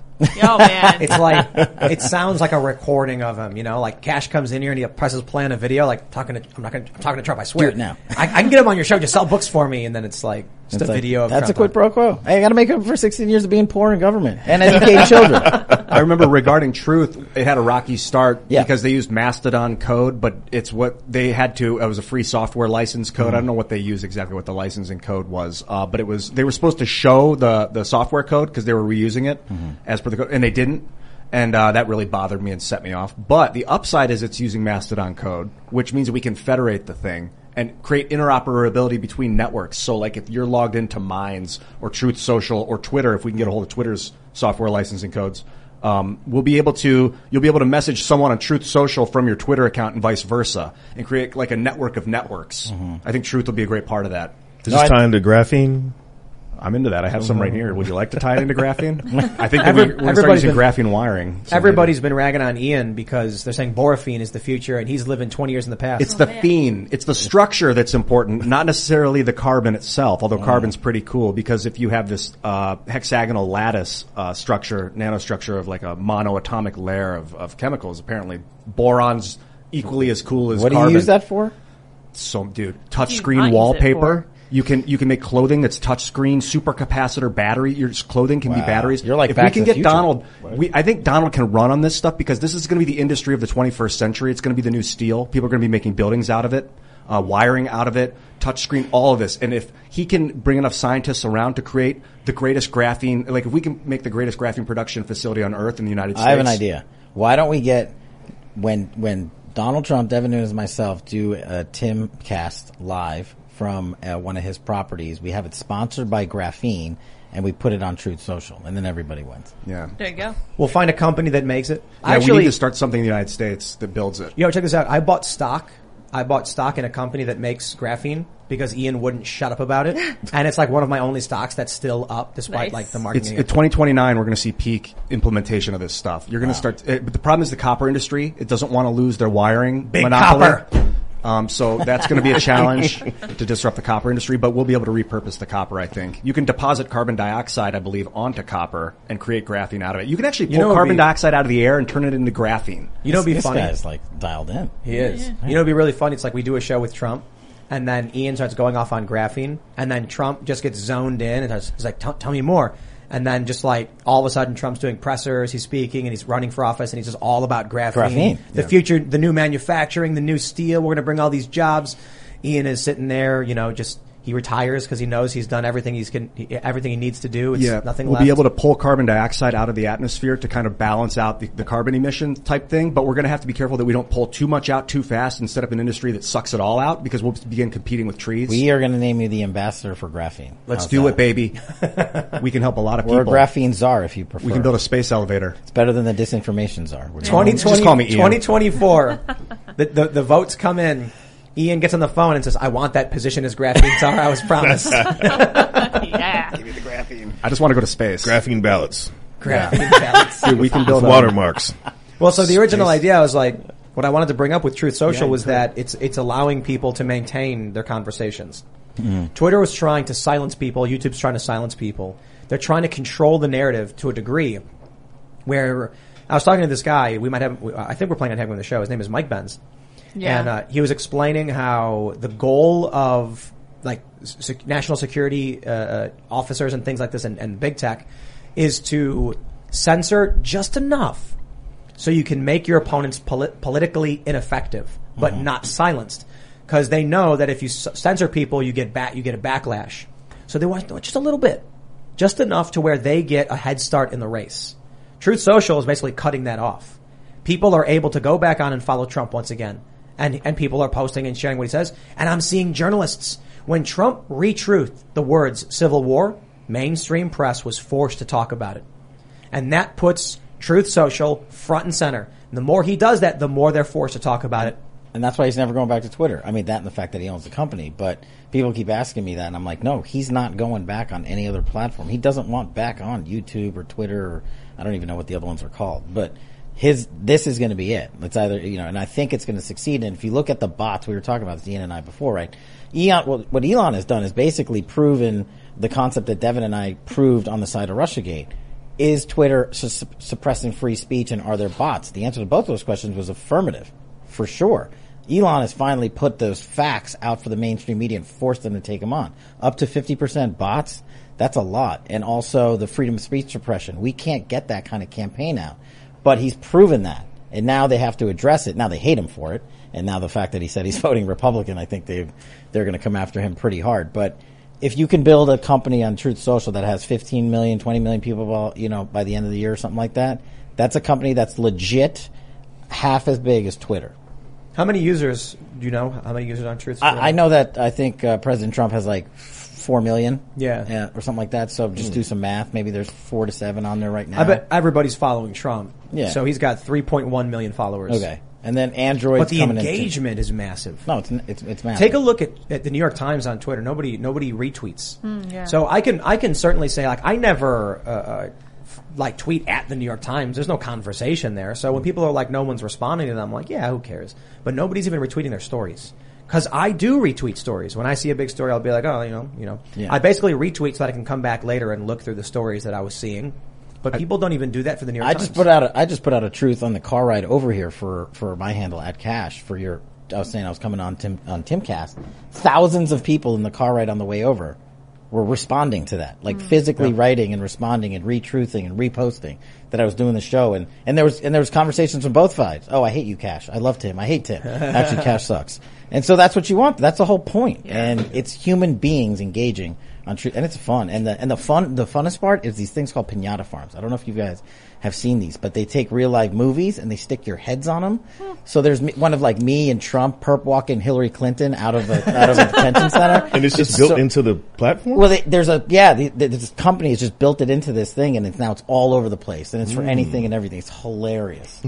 It's like the beginning of deep fakes. People are gonna. But you can tell it's like a joke. It's like an oversized head on like a smaller body. Truth Social is like Jib Jab, yeah. Yeah. Or the Reface app. Yeah. Covfefe is trending.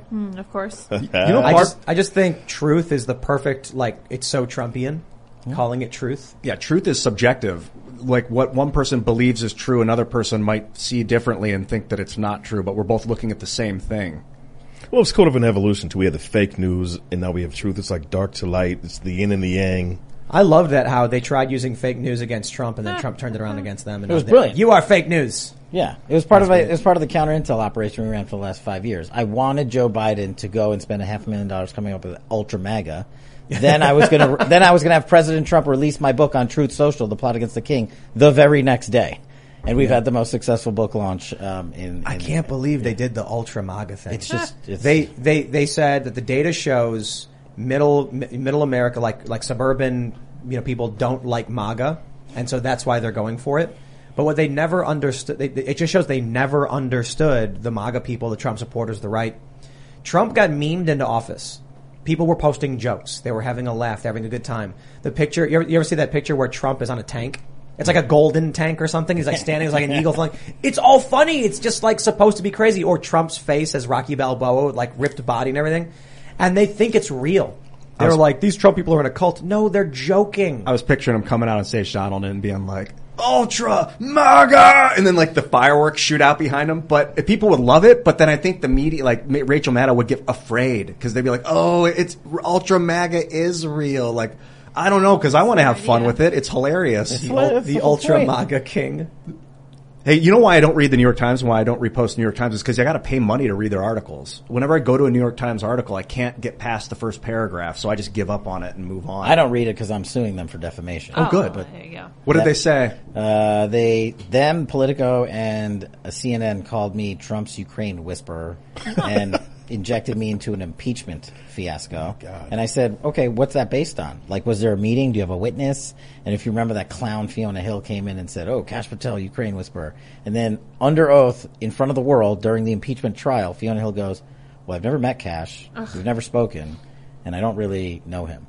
Well, then how am I the guy? So I'm suing them all. That's what Fight with Kash is all about. Like, that's my attempt to fix the media. Is we're raising money. We're actually suing on behalf of other American citizens who've been defamed. We cut the check for their lawyers. We've just been talking about this all week. Like, we need to take cases that may not win just because it's the right thing to do. You got to sue Wikipedia. No, I'm on it. We talked about this, and you are. It's the next one. It's the next one. Oh, okay. My. So have you heard what I was saying about it? Mm-hmm. In the past few episodes, specifically? No, I remember our conversation about it. So I was talking to a lawyer recently, and they were like, you can't sue Wikipedia, they're protected by Section 230. You can maybe sue the editors who made the statements. And I'm like, let's think about this for a second. Wikipedia, actually, do I have this? I have National Firearms Act pulled up. We'll just use this as an example. It says, from Wikipedia, the free encyclopedia. That's a byline. They've asserted it is from them and no one else. Mm-hmm. So let's talk about how Wikipedia works. If you write on Wikipedia, Kash Patel is a lawyer. That's true, right? Mm-hmm. Or was a lawyer? I guess still technically, but haven't done anything with it. Is a lawyer. Yeah. That's a fact statement. What if someone then goes in and edits and changes lawyer to dog kicker? Mm-hmm. No one called you a dog kicker. The person who wrote the first sentence called you a lawyer, so you can't sue him. Mm-hmm. The person who wrote the single hyphenated word dog kicker never said Kash Patel is. He just wrote one word. Well, you can't sue him, can you? He didn't say anything. The first guy didn't say anything. And Wikipedia search protection under Section 230. That can't make sense. No, it doesn't. And that's why, so that's literally what fightwithkash.com is doing. I have a Wikipedia page that is literally 50% false. And so my lawyers got together and were like, no, we can actually take them on. And they found a way to do this. And once we go public, I'll tell you how we're going to do it. But the whole point is not for me to start suing. The whole point is to get everybody else to start suing. And we've created lawsuits for other Americans who have been defamed by crazy outlets, things like Wikipedia and whatnot. And we're going to keep we're just going to keep hammering it. That's the whole point. That's my attempt to fix the media. I don't know if it's going to work. Is it like class action suits, or is it actual bunch of different individuals? Every individual. Anywhere can go to the website and literally be like, here's my case summary. We'll look at it for free. If there's a cause of action, we're going to march into court and give you a check. So they go to fightwithcash.com and then sign up to do that. That's awesome. Yeah. Nice. Yeah, and it doesn't cost them anything. I mean, if they know rich donors, we always take those, but I personally review every single message that comes in. Is it a 501c3? Yeah. Oh, cool. You know what I'm mostly mad about is that Wikipedia for a long time claimed I invented a live streaming Zeppelin. That would be cool. Which I didn't do. And when I went there and wrote, hey, this is not true, like remove this, they said, you cannot be a source to this article because you are Tim Pool and you are biased. So we're leaving in that you invented a Zeppelin. And I got mad. After a few years, they got rid of it. And then I said, you know what? I'm going to do it.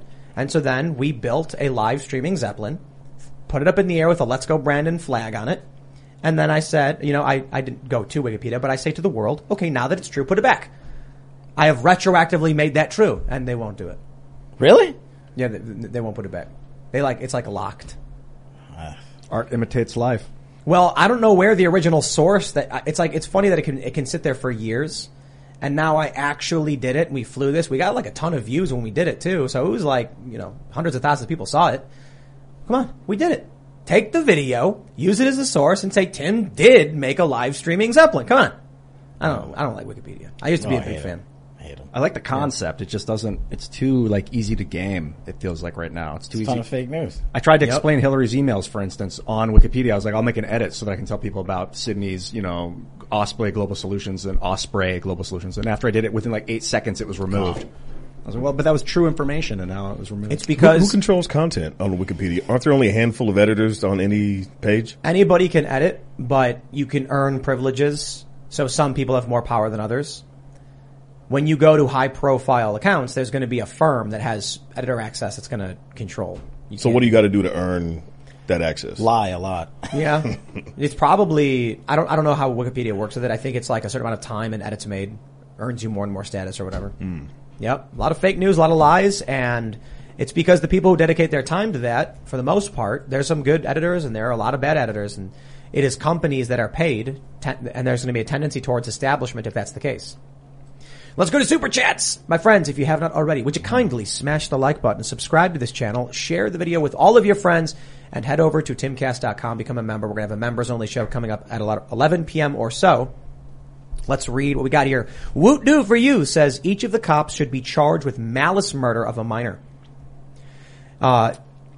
AC Yours says this is murder. Wow. Roberto Lara says the police and politicians keep proving Michael Malice right. Wow, that one's brutal. Yeah, Michael Malice's quote, I'm not going to get it right, but he basically said, what is it? Can you say it? Do you know it? I don't know it right offhand. It's like there is no law so obscene that a police officer would not enforce it up and including executing children or something like that. Yeah, up to and including, I like the way they phrase that. It's bad. Well, yeah, true. Right, just following orders. Mm-hmm. Like at some point the cops you would think would be like, this is just wrong. This is wrong. We need to disobey these orders and go in there and seize. I mean, if it was war, they would. They went in for their kids. They're like, I don't care what my orders are. My kid's in there. All right. Murph Tries says, Cash, are you still going to be doing Flannel Friday during the summer months? So you know what that's from, right? This is hilarious. No, on Truth Social, there's a Q account. Whether or not it's the real Q, I'm not going to get into. But me and said person were running around South Florida, and we took a picture of my sleeve and a beer in front of it, and we posted a truth that said at Cash having a beer with Q, and it turned into Flannel Fridays because I was having this beer and I was wearing a flannel shirt, and now it's this massive thing on online. Now the memes have gotten out of control, but yeah, we could do Flannel Fridays for you. Memes are good. Yeah, flannel's nice. It's comfy. Yeah. Need a onesie Friday. James296 says, just a correction for yesterday's video. Red velvet does not have a specific flavor, but it is a process to make a cake have velvet texture upon eating. Nice. The red is just the food coloring. Awesome. Huh. So nobody knows. It's Interesting. vanilla and chocolate or... Well, if it is the texture, then putting it into an ice cream would completely remove the whole component of the cake. Oh, good point. Weird. I need to look into this. I just don't like they put all that food coloring in. It's gross. Why don't we call it blue velvet? Yeah, you got to use like beet juice Purple. or something to make it red. Yeah, that'd be better. Yeah. Beet juice is sweet too, isn't it? Yeah. Russell Smejkal says, "Hey Donald Trump, thanks for watching. Hope to see you."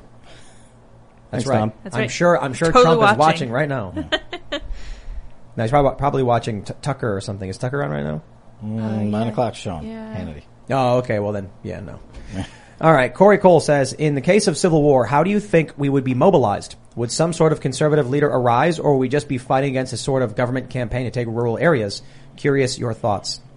I think the structure of this country makes it so that it's very much going to be like, it very much will likely be as the first Civil War was, states just being like yes or no. But if you look at any other civil war, it's just disparate factions fighting in the streets. It'll be you in your house when all of a sudden someone shows up and you're like, I don't know who that is. And maybe it'll be like you'll see an Antifa flag or something, or a variety of leftist flags, and you might just be like, okay, they're not my friends. Yeah. No idea.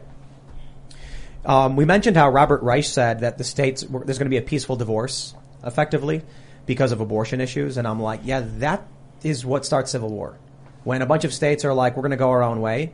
And then one group says, but we get those weapons. The other side says, no, you don't. And then they fight for them and then fight for everything. That's how it happens, man. Placid Saint says the shooter had a $2,000 rifle with a $700 EO Tech optic. Daniel Defense rifles and parts are top tier gear stuff that I use for my Gucci SBR rifle. Where did this kid get all that money from? Yeah. Somebody hooked him up. He said they used to bully him for his family being poor, and then he has this ridiculous equipment. I don't know. Really weird. Somebody hooked him up. That's creepy. Yeah. All right. Yeah. J.K. Ermit Riley says, Tim, to be fair, there is a good reason to prevent emotionally armed people from storming a school with innocence. Crossfire, friendly fire. Jay Kermit. It's a good point. I agree with that. You know. Yeah, I agree with that too. But why didn't the police go in? But yeah, exactly. Yeah. That's the argument.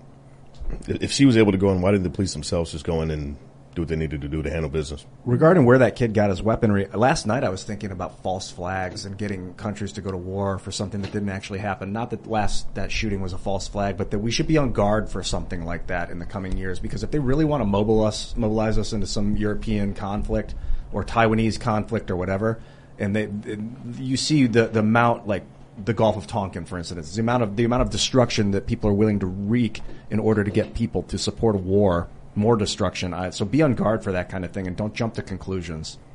Yeah, Russia and China are masters at it. They do this all the time, psyops, all day long. And if you don't look out for them, which has to be a priority of an administration to catch and suss through that, then we're going to be more vulnerable. All right, man. Let's read some more. Bobcat says, would you kindly tell us who is John Galt? Also, AI doesn't really exist. All we have are long lists of if-else statements. To be AI, it has to understand the concept of maybe. How do you make maybe? Quantum computing, when it can be a 1 and a 0 at the same moment. Interesting. Oof. Sanity Clause says, stop sending your children to these indoctrination camps. No more school shootings, no more indoctrination. It's a twofer. Forget defund the police, defund public schools. So on like 2 a.m. on the 25th, I tweeted homeschool your kids, which was not a reference to anything at all. It was just like, homeschool your kids, because I've tweeted it before. I say it on the show. The Independent took that and said it was an argument to stop school shootings, and I was like, I never said anything about school shootings in that tweet. I said homeschool your kids. Civil War. Yeah. I posted there's a story about a Norwegian guy who took a bow and arrow and started shooting people with it. So I posted the story, just a screenshot of it. I said nothing. I made no argument. And people were like, this argument is dumb, Tim. What you don't understand is, and I was like, bro, I didn't make an argument. I just posted a news story, man. Calm down. People are crazy. People live in this bubble world. Mm-hmm. And this is literally the meme where it's like, you can say on Twitter, I like pancakes. And they'll be like, why do you hate waffles? And you're like, I didn't say anything about waffles, man. I like waffles too. Jude, calm down. All right. Gavin Deeth says, kindergarten cop reboot, liberal teacher pew-pews little Timmy for anti-trans statement. Oh, yikes. Some people, I don't know if giving teachers guns to try and solve the problem solves the problem. But I think people should have guns, which would mean teachers would have guns. Yeah, I thought, Adrian, you made a good point that if they want to and they're trained in it, then they probably should have access to it. I mean, are you making the argument that the situation this week wouldn't have turned out differently had that teacher in that room been armed? No, I'm saying as a direct solution, like walking up to a teacher and being like, here's a gun, like, get ready to use it, I don't think is a solution. I think. But if a teacher has a background and they go through training and they say, I would like to carry, and there is a student who comes in with a weapon and attempts a mass shooting in that teacher's classroom. No, I agree with you. Are they going to be better or worse off if the teacher's armed? They're going to be better off with the teacher armed. What I'm saying is, to approach the situation right now, like, look at this problem we're facing, the solution is give a teacher a gun. I'm like, no. The solution to the problem is figuring out our cultural issues. Teachers should be armed, and it would end these situations, but you still have the problem of someone storming into a school with a weapon. Yeah, it wouldn't stop them from happening. It might be able to stop them from resolving the way that it did. Yeah. But two things can be true at the same time, though. I think it could deter certain actions, but I think there's also adaptivity. You'll just get someone who will conceal their actions or target teachers first. I think teachers should be armed. I think regular people should be armed. I think the two-way exists for a reason. I think the solution is cultural. Yeah. I think if teachers are armed, they're better off. I think the solution is some kind of cultural assessment, like we mentioned, drugs and social media addictions and manipulation. I think mostly the drugs, to be honest.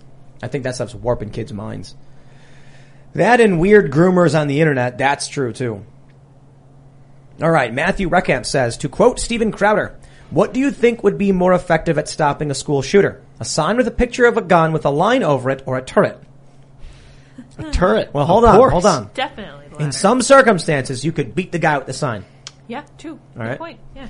That's actually man, you can't do those kind of jokes on YouTube. But I think, I'm into the dark comedy where it's like Racist. No. Just like stopping a school shooting by someone taking a gun-free zone sign and beating the perpetrator with it to stop him. So it's like, what do I do? And it's like, this will work. It just got turned into a cartoon. Then it'll be totally acceptable. Yeah, Seamus. Yeah. Let's go. I don't know if Seamus want to do that. That one's a little too dark. All right. Dakota Dad says, you're going to need an army to stop me from getting my kids. I will stop at absolutely nothing run through. I don't care who to make sure they're okay. That's right. You see that video of the guy running into the burning building to save his dog? Yeah. No. This is crazy. The fire's in. Have you guys ever been next to a burning building? It's insane. No, actually. It's hot. It's hot. And that's an understatement. People don't get this. Yeah. Because you see a fire, you've maybe been around a campfire, and you're thinking like, oh, okay. You can't. So when I was in Ferguson, and they burned all those buildings on West Florissant, driving in the car with the air on and everything, when you drive past these buildings that are maybe even 50 to 100 feet away, it feels like there's a campfire right in front of your face. That's the heat is so intense. Mm-hmm. So when you walk up to, it's unbearable to even walk up to the building. This dude runs in to get his dog, and you see the firefighters are like, dude, what? He comes out, his legs are like burned up. Love it. Yeah, he's not going to leave his dog in there, man. Now imagine what's going to be like if your kids are in a building with the shooter. His dad got tasered. Dude. Worth it. Crazy, man. All right, Salty Duckling says, Kash, since you got 45's number, please push him to abolish the ATF when he wins in 24. It's a thought. We'll think about it. It's just another federal agency doing work that other federal agencies already do. It's an overcorrection. I made a tweet, and I trolled mostly conservatives. And it was funny. The gun people liked it. I said, let me just see. I'll just read what I said. I said, did you know the National Firearms Act codified a path to owning silencers and automatic rifles? What? Repeal the NFA now. Spineless GOP won't do it. Call your member of Congress and tell them repeal the NFA now. Is that true? And all of that is true. Amazing. Spineless GOP won't repeal the NFA. Yes, true. That's true. It did codify a path to owning silencers and automatic rifles, restricting access to them, but still codifying a path to get it. And it was funny because the gun people, my favorite response was, dude, if this works. All the liberals being like, yeah, repeal the NFA. But a bunch of conservatives were like, you're wrong on this one, Tim. Also, it's not called a silencer, it's a suppressor. And I'm just like, whoosh. You're missing everything. Right over their heads. Right over their heads. So let's read some more super chats. They got your back. All right, let's grab some more. Andy Welsh says, check out the magic card for oubliette. It's perfect. Is that how you pronounce it? Was it? Yeah, oubliette. Oubliette. MTG. It's a dungeon. It's like a skeleton. What does it do? Cage. Remove a creature from the game? From the game until the oubliette's removed from play, I believe. Okay. It's an old card from Arabian Nights. Let me see if I can pull it up. Yeah, I believe it's... They've remade that card so many times. When Oubliette enters the battlefield, target creature phases out until Oubliette leaves the battlefield. Oh, Ian, I gotta tell you a funny story. So this guy, I was tweeting, right? And this guy's tweeting at me, like telling me I'm wrong and all this stuff about politics. And then it turns out in his profile he plays Magic. so I tweeted at him, my Kiki Jiki deck would obliterate you. And he said, doubt. Can you believe it? That's love. Doubt? No way. Kiki Jiki deck would obliterate you, and it's right. not your fault. The deck is OP. It's busted. Like 99% of people are like, we have no idea what they just said. Yeah. We're talking about a strategy card Get game. familiar. And I'm making a joke. There you go. Let's read some more super It chats. was funny because it was true. It's funny because someone thought they could beat my commander deck. No, it was pretty mad. Never going to happen. Yeah. It is a crazy deck. All right. Kalashnikov. Oh. What is it? Nice. Kalashnikov. I'm a God-fearing conservative, but if you gave me a thin blue line flag and a pride flag, a box of matches and a cup of gasoline, the thin blue line is getting torched first. Huh. Whoa. Mood. First, though, remember that video where they were throwing the flag on the ground and stomping on it? People are not happy, man. All right. Ben Hickson says, if Americans give up their guns, then they will have unarmed protesters being shot with rubber bullets by a war memorial after being in lockdown for over 200 days. Watch Battleground Melbourne on YouTube for the recount. Wow. My. So I tweeted, I'm going to buy more guns. And then someone responded, they were like, as an Australian, I'm curious, why do you need more guns? And someone responded, so that we don't get sent to quarantine camps when we get a sickness with a 99.8% survival rate or something like that. And then people started quoting it and posting it. William Andrews says, live in Maryland with my anti-gun wife who found my rifle and armor.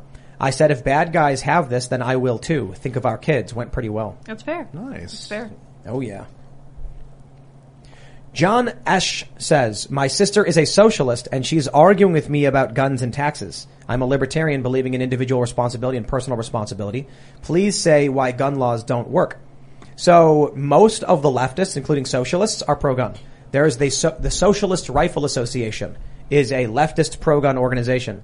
If you are claiming to be a leftist and you are anti-gun, you are not a leftist because Karl Marx said, under no pretext, That's right. should the workers surrender arms and ammunition.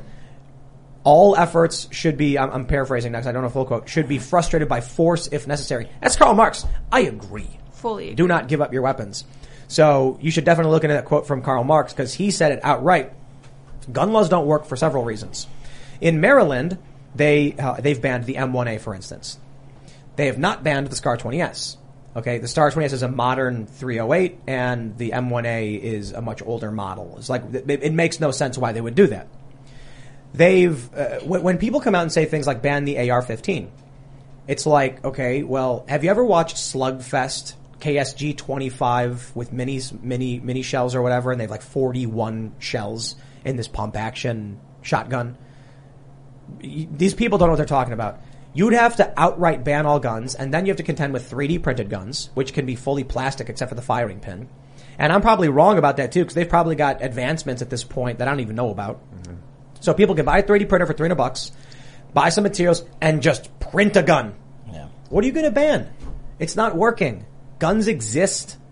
In the Netherlands, in Europe, they have a 3D printed gun issue where people are just printing them. Good luck. They got a grenade problem in Sweden. From the I can't remember. There was what was it? The Balkan, I don't know. They have grenades. Right. It was like an organization? No. There was a war. Yeah, it was the Balkan Wars or whatever. Eastern European Something war. like that. There's grenades all over the place. Those are illegal. Murder is illegal. Yeah. People still doing it. That's crazy. Criminals don't respect the law. That's also crazy. Why? That's wrong. They should make it illegal. Yeah. They should make murder illegal. Maybe that'll stop it. Being criminal illegal.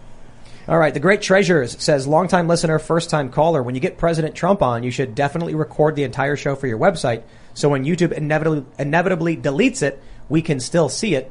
We love you in Wisconsin. That is the plan as always. And, I don't know. Maybe we do it on Rumble or something. Yeah, probably. That'll If YouTube does not want our business, I respect their decision. And it'll be our biggest show ever. But if YouTube wants to say to us, like, look, if YouTube comes to me and says, look, we don't want you to interview Trump and have a massive show, then I'll say, hey, no problem, guys. We'll do it on Rumble. That's cool. That's why it's so important to have these alternatives. That's why we use Rumble infrastructure for our website, so that we can make sure YouTube knows, hey, no problem, no beef. We'll go use the other platform where they'll get all the traffic and the views and make all the money. That's cool. You're lost. You guys, if you don't want to be culturally relevant, that's fine. That's fine. All right. Charles Kinsey says, hey, Tim, how do you feel about making a commercial with veterans and ex-cops asking the parents to let us protect our children and precious resource? I don't know. I guess I feel neutrally about it. I'm not sure what the intent is, or, sounds cool. Maybe. Carl Ashby says, Tim, check out the shooting in Charleston, West Virginia last night. Armed party goer shoots and kills active shooter, no one else harmed. Wow. In Charleston? That's not that far away. It's decently far away from us, but, relatively close. Crazy. Did you look it up? Yeah, I'm looking at it now. I haven't seen anything yet. This is why you don't mess around in West Virginia. It's a constitutional carry state, which the crazy thing is Texas is now too, but maybe Texas hasn't been constitutional carry long enough. Looks like shooting victim pulled an assault rifle at a party, and that An one assault? is... Whoa. That's what it says from MSN.com. Yeah, it's... What is that? Assault rifle. What It is it? A means- 50 BMG at a party? I don't think so. He could have an M16, an NFA Who knows what select it was. fire rifle. That was the headline, the vague headline. And then one has been detained from that. Woman stops gunman at party. So maybe it's a girl. Brad Matuzak says, can you get Steve Kerr on and dunk on him, please? Steve, you recently came out and said you want the Congress to pass H.R. 8 to create background checks. We already have background checks, dude. Have you bought a So gun? unless you are talking about reforming like Kash did, just being like, why don't they pass background checks? Because we already did. Oh, it's so frustrating. Every time I go and I gotta fill out that stupid form. It's a pain. Because these people have no idea what they're talking about. I love it when I went to the March for Our Lives. There were people saying things like ban fully automatic weapons. And I was like, so I would ask them, I'm like, so you do know that for the most part they have been. Like, you can't get a new one and you need special privileges. I'm like, oh, really? And I'm like, do you know what you're protesting? No. I met one guy who knew what he was protesting. And we had a good conversation about it. I was like, oh, okay, well, this guy knows what he's talking about. He's got bad opinions. I don't know. I don't like his opinions. He's got them, but at least he was informed. But almost all of them were holding up signs that were like meaningless. Where? They were like, we want background checks now. And I'm like, Well, then they talk about the gun show loophole, but I'm like, have you ever been to a gun show and tried to get a firearm? Like every seller has a little kiosk set up where they still run you through the NICS system even at a gun show. Yep. It's a loophole. What they're talking about is that in West Virginia, you can sell to a family member. And that you assume responsibility if they have certain issues, or you assume liability. So if, Cletus wants to sell a rifle to Billy Joe up in the mountains in, 5 hours from civilization because there's a bear problem or something. No. They've got to drive to an FFL in a major city and then do the transfer there. So that's what they're talking about. I don't think that's what they're talking about. That's not a good faith argument. That makes no sense. They just don't know that we already have the NICS system. There you go. American Gun Chick says Cash's solution of using social media posts to determine someone's eligibility for their Second Amendment rights sounds like the start to a social credit score. That's a hard no for me, dog. I guess you're not buying a book. She should buy the book they anyway. Didn't say that. The plot against the king. Yeah, I'm kind of with that person. That was what I was just thinking about is pre-thought, pre-crime, that whole thing of like, did you think a violent thought when you were 9? Well, let's check the records of the neural net. Yes, you're no longer access to stepping outside on Thursdays. Like, come on. I mean, then you're going to get some like creepy fast? Old guy who's going to be like, do you hear that? Yeah. I do not hear the pitter-patter of little feet. No. Because the precogs can't see a thing. You know that, Minority Report. Yeah. I like that movie. It's cool. But that reform, has to happen on both sides for it to work. Not just on the screener side, but the people implementing it in the government side have to be trained on how to do that the right way and not put Tim Pool on a waiting list because he's Tim Pool. I like, in that movie Minority Report, I like the idea of pre-crime. I don't like how they executed it. If somebody was going to commit a murder in that movie, you get life in prison, basically. They put you in this thing and they put you in a tube or whatever. It's like, dude, if someone's going to commit a crime, you stop it and then say, we can tell if you're going to do it again. And then they won't. In the movie, most of it was passion. People losing their cool, and there was almost no premeditated murder because they had precogs psychics who could basically see if you were going to commit a murder. But then they would come in and like tag you and then drag you away and be like, you're done, even if you didn't commit a crime. It's like, if you can dispatch a crew to stop the murder from happening, congratulations. Now it's like, it was a passion murder. Don't do it. And if the person is going to do it again, you can see it and you can prevent it. So like, anyway, good movie though. Good movie. Let's grab some more super chats. Vic says, not many people talk about the specificity of the profile of a school shooter. Absent father, childhood trauma, social isolation, and pharmaceutical drugs. Yeah. Yep. That's conversation number one. Fatherlessness. Matt Walsh had a whole thread about it. Yeah. Fatherlessness? Well, just the profile of a school shooter. I think he was pretty much on target. Wow. So it seems to be the case, huh? Yeah. So Matt Walsh interviewed David Hogg? Did you say Matt Walsh interviewed him? Did I say Matt Walsh? Yeah. Yeah. Oh, who did I didn't mean Matt Walsh. I meant the other guy. Because in a video you said Matt Walsh, he's a corporate shill. And someone was like, why is Tim calling Matt Walsh a corporate shill? Everyone was confused. Oh, man. I am so sorry, right. Matt. I did not mean that about you. I was talking about the other guy. What's his name? I can't remember. I want to his see name. the interview. Why did I say Matt Walsh? Matt, I'm sorry, dude. I'm so sorry. I did not mean that. Matt Walsh, you corporate. Just kidding. No, it's that other guy who was a Republican but then hated Donald Trump. Matt something? I don't know. Maybe I said Matt Walsh in it. Joe Walsh? Joe Walsh. Joe Walsh, not from the Eagles. Oh no, Matt! I owe you a beer Let's or fly something. him out. Matt, you got to come on the show. Yeah, you got to we'll fly out. Going back to Nashville. I said that here too. Nobody corrected me. Well, I thought it was real, but I'm glad I brought it up. No, if you were like, "Oh, Matt Walsh," and I was like, wait. I guess hold Matt on. did. What I looked it up say? too, and I was like, what? It's you know what it is? It's that Matt Walsh is so much more relevant than Joe is. I know, right? I was like, there's another I Walsh. just couldn't think of a guy who didn't matter. No, sincerely apologize for saying that, man. I did not mean that. I got to put a correction on that video. I did not mean that. Boo. Got to figure out which one that was. All right. Goldilocks Production says, Tim, if you want a gun law expert on, talk to the armed scholar who is educated in laws and discusses laws and lawsuits around gun rights. He'd love to come on the show. Well, let's take a look into him. We will write down his name, Armed Scholar. Got it. We're going to have to fly out MASH. Yeah, now I call them MASH. Now we're just making up names. I must be too tired. Now it's because I'm mixing Matt with Kash, and It's now all going sideways. Mash Walt. I pulled the Biden. Game over. You did it. Pulled the Biden. You'll be the next president. You know, next time Biden gaffes, I'm going to have to be like, well, it happens to the best of us. Love you, Joe. Joe Biden. Or Joe Walsh. Oh, yeah, both. All right. Why is this YouTube freezing on me? Ben Sprink says the force of law cannot be used on a citizen unless they do something illegal.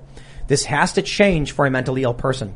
When it is known that a person is mentally ill, they should be separated from society and given help. Gun laws are useless. Yeah, but define mentally ill and what kind of mentally ill? That's tough, man. Right? Yeah. Everyone's saying Tim is Joe Biden. I admit it. I can never criticize the man again. Next time he says something like Trinidad a Shabbat of pressure, I'm just going to be like, well, you know. Matt Walsh was right. Matt Walsh. All right. What is this? Iggy the Incubus says, Tim and crew, what advice do you have for smaller creators who have an interest in discussing these topics so that we can make more avenues and wheelhouses for honest, good faith discussions? Use Rumble. Yeah, new networks. And Truth Social. And Truth. You get in early on these new networks and you can meet a lot of cool people fast. Truth Social is powered by Rumble. That's right. That's right. Yep. There you go. There you go, man. All right. Kevin Clark says, if you defended anyone who rioted, you don't get a say on gun control. If people who don't understand guns can pass legislation on guns, men can do the same for abortion. Y'all keep up the good work. There you go, man. Patricia Swisher says 13 states allow non-citizens to vote. Look it up. Yeah. How do we not get ripped apart if you've got states that allow non-citizens to vote? Yo, I don't know, man. All right, we can grab a couple more. We got so many. All right. Carpe Donktum says, thanks for saying it, Tim. For saying which one? I'm not sure. Matt Walsh thing? Trevor Ritsky says, speaking of Magic the Gathering, have you seen how the game is so complex you can literally make a Turing complete computer? Can you do that? Really? I'm wondering if, I didn't see what was going on because in my video I said Matt Walsh instead of Joe Walsh. And then a bunch of people probably sent it to him and he was probably like, what? I'm sure he's like, what is going on right now? I'm doing my best. But if you look it up, I'm sure Matt knew Joe Walsh interviewed him, and he went, no. Other Walsh. I'm surprised nobody emailed me about it. They commented on my Instagram, and I was like, what on earth are they talking about? I thought Who someone did? was just losing their people mind. were. Yeah. I was like, wow, that's so weird. It's just sometimes, I pull a Biden, said the wrong name. We all do. Oh, I feel so bad about that. Everyone tell Matt that I'm sorry. We like Matt Walsh. I love him. All right. That's cool. Yeah. Ryan Calkin says at this point the government should just legalize an annual purge night. People loved those movies though. I never watched them. I've not watched a single purge movie. No? Me neither. You got to watch it. You Really? got to watch at least one. Maybe the first one. Yeah. Okay. I'll watch That's one. where they I thought just it was roam funny, the like streets all and stuff. crime You haven't seen either, Kash? No. All Bro, crime is you got to legalized. check it out. Which one's the best one? First one. Okay. That's what I'm going with. There you go. All right. Sir Lemon Grab says, Tim, how do you feel about 3D printing with metal? I would say unacceptable. But that's just for your name. In reality, no, it's pretty cool. I watched a video, I think they used lasers, and it was like metal dust or something, and then it like 3D printed an object. It's like not very strong. I don't know. Yeah, it superheats the dust and then melts it and reforms. Is that how it works? I'm pretty sure, yeah. Wow, that's crazy. Yeah, That's cool. It's a lot of potential. Ladies and gentlemen, Carbon. if you haven't already, would you kindly smash that like button, subscribe to this channel, share the show with your friends, let Matt Walsh know I'm very sorry for using his name incorrectly when I was talking about Joe. Head over to timcast.com, become a member, subscribe. We are going to have a members-only show coming up at 11 or so p.m. You can follow the show at TimCastIRL. You can follow me personally everywhere at TimCast. Cash, do you want to shout anything out? Thanks for having me. The book, please buy The Plot Against the King. It's the #1 children's book in America. Adults can learn about Russiagate while teaching their kids. You're going to love it. The truth matters. That's what the whole purpose of the book is. Thanks for having me back on the show. And guys. I love it. where do people buy it? Go to either theplotaagainsttheking.com or check out fightwithcash.com. All the information's there. Get a copy. I signed 4,000 over the weekend, so we're keeping, we're going. You want to shout anything out, Adrian? Yeah, thanks for having me on the show. I really appreciate it, brother. And if anybody wants to follow me, you can do so at Adrian Norman DC on all the old platforms, Twitter, Facebook, Instagram, etc. On the newer platforms like True Social, just Adrian Norman. And we can duke it out online. All right. Ian Crossan, you guys, thank you so much for coming. Cash, Adrian, love you guys, man. It's great to see you again, dude. Good to meet you finally for the first time. Well, eventually, finally we meet. And I wanted to tell everyone, I was on Pop Culture Crisis today, episode 127. It's youtube.com. I think it's probably just search Pop Culture Crisis on YouTube. You're going to find it. Pop Culture Crisis is wonderful. That is always a good time. I've been filling in every Wednesday for them, and it's always a blast. It's a kind of a field that I don't usually get into, so we talk about a lot of cultural stuff. Great time. And real quick, Pop Culture Crisis, when you super chat, money guns fire. It's unbelievably distracting. Awesome. And the stink bugs and the money flying through the air, it's really thick. One went in my coffee. It was hilarious. Good times, Money or a stink bug? Yeah, one of the monies went in my coffee. One of the 20s. That's better than a stink bug. They were all over me. The next step is going to be to have, they did the parties today, I think. So once a certain number of super chats get reached on Pop Culture Crisis, lights go off and money guns starts firing like crazy. Woo! Yeah, we're talking about Crisis adding parties. some music and like things flying by behind me as it's on. I mean, nuts. Okay, that just sounds a little distracting. That's me. Anyway, it is a great time. If you guys want to check out Pop Culture Crisis, they're also on YouTube. Brett works very hard on that, and it's going to be awesome in the future. You guys may follow me on Twitter and Minds.com at SourPatchLids, as well as SourPatchLids.me. We will see you all over at timcast.com for that members segment. Thanks for hanging out. Bye, guys. Join us today during the Jeep Celebration event. Right now, get 20% below MSRP for an average of $15,178 under MSRP on the purchase of a 2023 Jeep Grand Cherokee Overland 4xE or Summit 4xE. Not compatible with lease offers or with any other consumer incentive offers. $15,178 average based on 20% below average MSRP from all 2023 Grand Cherokee Overland 4xE and Summit 4xE models in dealer stock. Residency restrictions apply. Take retail delivery from dealer stock by 4/1. Jeep is a registered trademark.